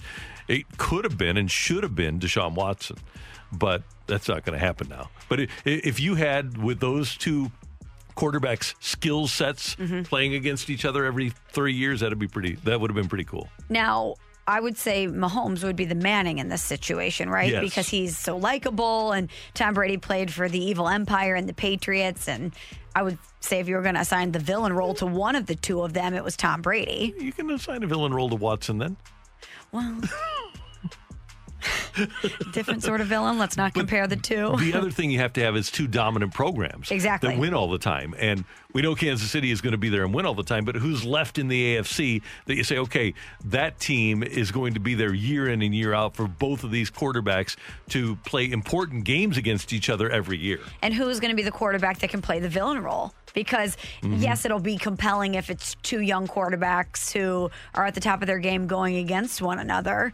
But I think part of the reason that we loved Manning Brady so much is not only because of their talent level, but because there was someone that you wanted to cheer for on one side or the other. And I think most of us in that scenario cheered for Peyton Manning. Yeah, and Manning was drafted in 98 and Brady was drafted in 2000. So you would hope that guy that we're talking about to be the foil for Patrick Mahomes would already be there. And I don't think he is. I don't think ultimately Lamar is that guy. That would have been cool, but he had a down year last year. Maybe it was because of COVID. I don't think Ryan Tannehill is a competitor for Patrick Mahomes. The Chiefs have just been too dominant. Maybe Lamar Jackson would be the guy. And we both know that within 2 years it'll be Tua. Oh, yeah, of course. Tua's going to take the Dolphins to the highest of heights. You're killing me, Smalls. Gosh, I sure hope so. After our conversation with Mike Sando about quarterback tiers, I am nervous about Tua. By the way, one other possibility is Baker Mayfield. Oh, yeah. Could build a program there, and Baker, and he could be a great villain too, feeling dangerous and stuff like that. Okay, but stick with me here. Does then Mahomes become the villain because he's on the team that's won before, and so many people are cheering for the Browns, who are the factory of sadness, to win? I think nationally, though, people get a load of Baker Mayfield's personality. I think that he's got a lot more villain in him than Mahomes does. Either way, that would be fun. Yeah. Those two would be super fun. You're killing me, Smalls. Well, one guy who's certainly taken on the villain role with a lot of people is Aaron Rodgers. We know that he's not long for Green Bay. He's out of there next season. And his former teammate, Will Blackman, did an interview with TMZ Sports, and they asked him to predict where Aaron Rodgers is going to play next year. Before I let you go, Will, so like we said, this year, Aaron Rodgers, we know he's starting quarterback. Jordan Love's still waiting in the wings, though. Is Aaron Rodgers the starting quarterback for Green Bay week 1 next week? Oh, week 1. Next year. Next year, Aaron Rodgers will be a New Orleans Saint if Jameis doesn't get it done. What is that? Where you see him going? Is that a landing spot? So that's the prediction. So Jameis Winston starts this year for the Saints. Okay season. Next year, Aaron Rodgers leaves, starting quarterback New Orleans. So Jameis is playing for his career this year. I believe he will end up being the starting quarterback. And simply because he's shown he is able to throw for 5,000 yards. He's one of 8 quarterbacks in history to throw for 5,000 yards. He just threw too many damn picks. You know what I'm saying? If he can throw 15 picks and still throw for 5,000, which I don't know who he's going to throw to this year, then he can get it done. But I can see Aaron Rodgers being a New Orleans Saints next year. A lot of people point to the Broncos. I said the Saints as well. It just seems like Aaron Rodgers needs to go to a place where he has power and he respects the coach. Look at Tom Brady. He knew that he and Bruce Arians would be able to work in sync with one another because Bruce Arians would give him what he wants. And they have a good, cohesive relationship. I could totally see Aaron Rodgers wanting to go play in a great place like New Orleans. Imagine him playing in the Superdome and playing for a guy like Sean Payton. And Payton hasn't won a Super Bowl since 2009. It's been a minute for him, and I have to believe that regardless of the age of the quarterback, he wants to get that second one as soon as possible. And regardless of what Jameis Winston does this year, next year, if he's healthy, Aaron Rodgers is going to give Peyton a better opportunity to win a Super Bowl than Winston is, isn't he? Oh, yeah. No doubt. You're killing me, Smalls. And finally, Randy, the Field of Dreams game is coming up. It's going to be the Yankees and the White Sox. I was so bummed that got canceled last year for the Cardinals because that would have been such a cool event for them to be a part of. But Guy Fieri came up with a specialty food item for this game, and I wanted to run it by you. Okay? Stick with me. He came up with the apple pie hot dog. The apple pie hot dog. So it looks like almost like a Hot Pocket with a hot dog inserted into it. So it's got a pie crust, bacon jam, apple filling, and a hot dog. Would you eat this? I'll take a bite. I don't know if I will like it, but I will take a bite. I got to tell you, I didn't think I would like a bagel dog initially, but the bagel dog is delicious. So I'll take a bite and we'll see where it goes from there. People are really hating on this, but I actually think it has a chance to be pretty good. It's intriguing. You know, I think that the bacon jam might be the flavor profile that pulls it all together. A little sweet, but with that savory hint to it. Anyway. Yeah. I can't imagine the guy is going to make anything that's really, really bad, right? We saw him at the Hall of Fame, too. Yeah, that's right. He walked right in front of us. Can't miss that hair. No, not at all. That's a choice, that look. That is. That's a choice. I would be willing to give it a shot. I gave that the one that the burger that the Gateway Grizzlies had with the Krispy Kreme burger. The bun, Krispy Kreme bun. I gave that a shot, so I guess I'll try pretty much anything. Yeah, that was pretty good, but you take a couple bites of that and you feel your heart start to You're zooming. To race. That's right. No doubt.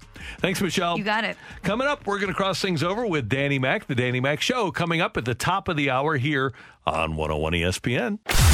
We're right back to the Carragher and Smallman podcast on 101 ESPN.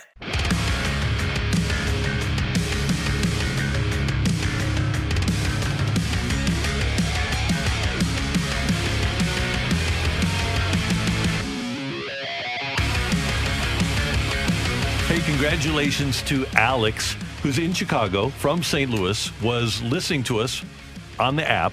Hey, Alex. He sprinted out of a Which store. He was getting a sandwich, but he had to sprint out and text in that he knew that Oklahoma was the opponent as Mizzou played before the biggest crowd of College game day in history back in 2010. So Alex is going to pick up his Budweiser Bash bobblehead next Tuesday. He's going to get his David Freese bobblehead, and the game, or the Budweiser Bash part of it at least, is sold out. So congratulations to Alex. We'll have more tickets for you tomorrow. I've never been to a Which. Really good. There's one right up the on street. Manchester and I need De Pere. to check that out. Oh, that's where it is. Right up that street. Yeah. That's where I used to go. It's really good. All right. Yeah, my kids love it. Delicious. It is delicious. I would have thought the biggest game day would have been like, so Mizzou, Oklahoma is the biggest in Columbia. Yeah, 18,800 they had. Wow. I would have thought it would have been maybe Notre Dame. You'd think, or maybe an A&M with the 12th man. Yeah. Something like that. A&M, somebody from the SEC. I guess Alabama, they do it every year. So yeah, it's they're kind of used to it, right? You know, the other one would have been the Division II team. Which Dakota is it? Oh, That's North really Dakota. good. Yeah. They just went there not too long Yeah. ago, right? It was the first time there? Mhm. Yeah, I Yeah. remember that. That was really exciting. I could see that being packed. Something unique, something different. You know who else had a great crowd recently? And obviously this was pre-pandemic, but didn't Washington State have an awesome crowd? Yes. I remember when Leach that. was there, right? Yeah. Mm-hmm. And then there's the guy that always brings the Washington State flag. Yes, that's He's at every right. game day. He's kind of like Marlins man. Yeah. I'm not a big fan of Marlins man. Why not? I don't know. I just, He gets around. He does. I spotted him. Where was it? It was a big game recently with baseball that he was at.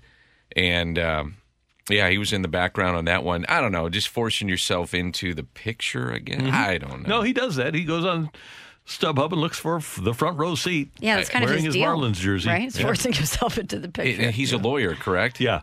Yeah. At one Okay. time, we were going to have him on. In the fast lane, and Meat got in touch with him, Brad Barnes, and he would incessantly text Brad Barnes after Brad got in touch with him to be on. Yeah, yeah. He likes the attention, apparently. Okay. So he did not come on the show, though. I think that we had I don't think it was a miscommunication. I think he wasn't able to come on at the time that we wanted him, and then we said, don't really need it. I remember we used to get Big Dog from the Dog Pound Yeah. on all the time. He was a nice man. Yeah, I think he passed away. I think he did. But that so happens with dogs. From the hope they didn't old have to put him to sleep. Cleveland ballpark, there was a section of the fan base they called the Dog Pound, and he was a leader. Mm-hmm. Yeah. Or a big dog mask. Yep. One He would time, bark. That stadium held about 85,000. One time, I produced a football Cardinal first game of the preseason, about this time of year, and it was completely full. There were no empty seats in Cleveland. It was unbelievable. And I think it was the last year the football Cardinals were here. It might have been 1987, so they would have been coming off of the AFC Championship game in the drive. But still, for a first preseason game, I guess we did that in 2002 after the Rams won the Super Bowl. It was incredible. Yeah, it's pretty cool. Yeah. Now only 3 preseason games for teams. You were telling me Trent Green was in Canton. Yeah, what a great guy. So nice. And we were talking about it earlier, Dan, and you know Trent. What would it have been like if he would have quarterbacked the team to the Super Bowl? Hometown kid. Yeah, Kurt Yeah. Warner is still one of the biggest sports celebrities in our town, even though he hasn't played a game here since 2003. But if the hometown guy, the Vianney product, leads that team to the Super Bowl championship, wow. Yeah, I was connecting the dots because you were talking about preseason, and I think maybe one of the last preseason, if not the last preseason football game I went to was when he got hurt with Rodney Harrison, and I was sitting in like one of the suites that was kind of, I'd bought tickets to, because I was excited. I wanted to see Trent. He was back, and so I had the view from, I guess, the end zone. There were some suites there, or whatever it was, and I could just see him. I can see Rodney Harrison right now coming and taking out his knee. And when that happened, it was like, because they were playing well in that preseason with him. He was 28 of 32 with 4 touchdown passes. And people were like, okay, 28 of 32. Oh my gosh. This is, they got players. This is Right. they got a chance. And the place was excited about it. And that's one of the times I can remember where an entire stadium just went quiet, and literally people got up and left. They were so upset. It was upsetting to see that happen. It was terrible. That's like one of the worst nights of my life. And Trent, by the way, handled it like with such grace and class, watching the guy that takes his job. And remember, at the time, the big news was the hometown kid coming back. They gave him the money, and he wanted to be here, and he's good. We finally got a guy that's good that can get it to Isaac and others. And then he's doing it, and people are excited about it, and it was awful. And then that's the story of Kurt Warner. And also remember that in '98, Tony Banks was the starting quarterback. The Rams had played a game in Miami, and he decided to stay there and not return home with the team for his girlfriend's birthday party. So he doesn't show up on the heels of felony at training camp. His dog. So he doesn't things show of that up, nature. Yeah, doesn't show up for work on Monday. And so we get to Wednesday, and I said, well, and he's trying to defend himself. And I said, well, what about the concept of just showing up for work? And classic Tony said, well, you got me there. Is that what he said? Yeah. I didn't mind Tony Banks. You got me there. Yeah. I like Tony. I do too. And he matured, and he's a great guy. Yeah. He showed up and answered every question. Yes, he did. But fast forward then to that offseason, Trent signs on a Wednesday, first day of free agency in the NFL. And you had this guy that didn't even show up for his day of work midseason. Trent signs on Wednesday. They have the press conference on Wednesday at about 10 in the morning. On Thursday, the first guy into the building lifting weights is Trent Green. Yeah. Oh, wow.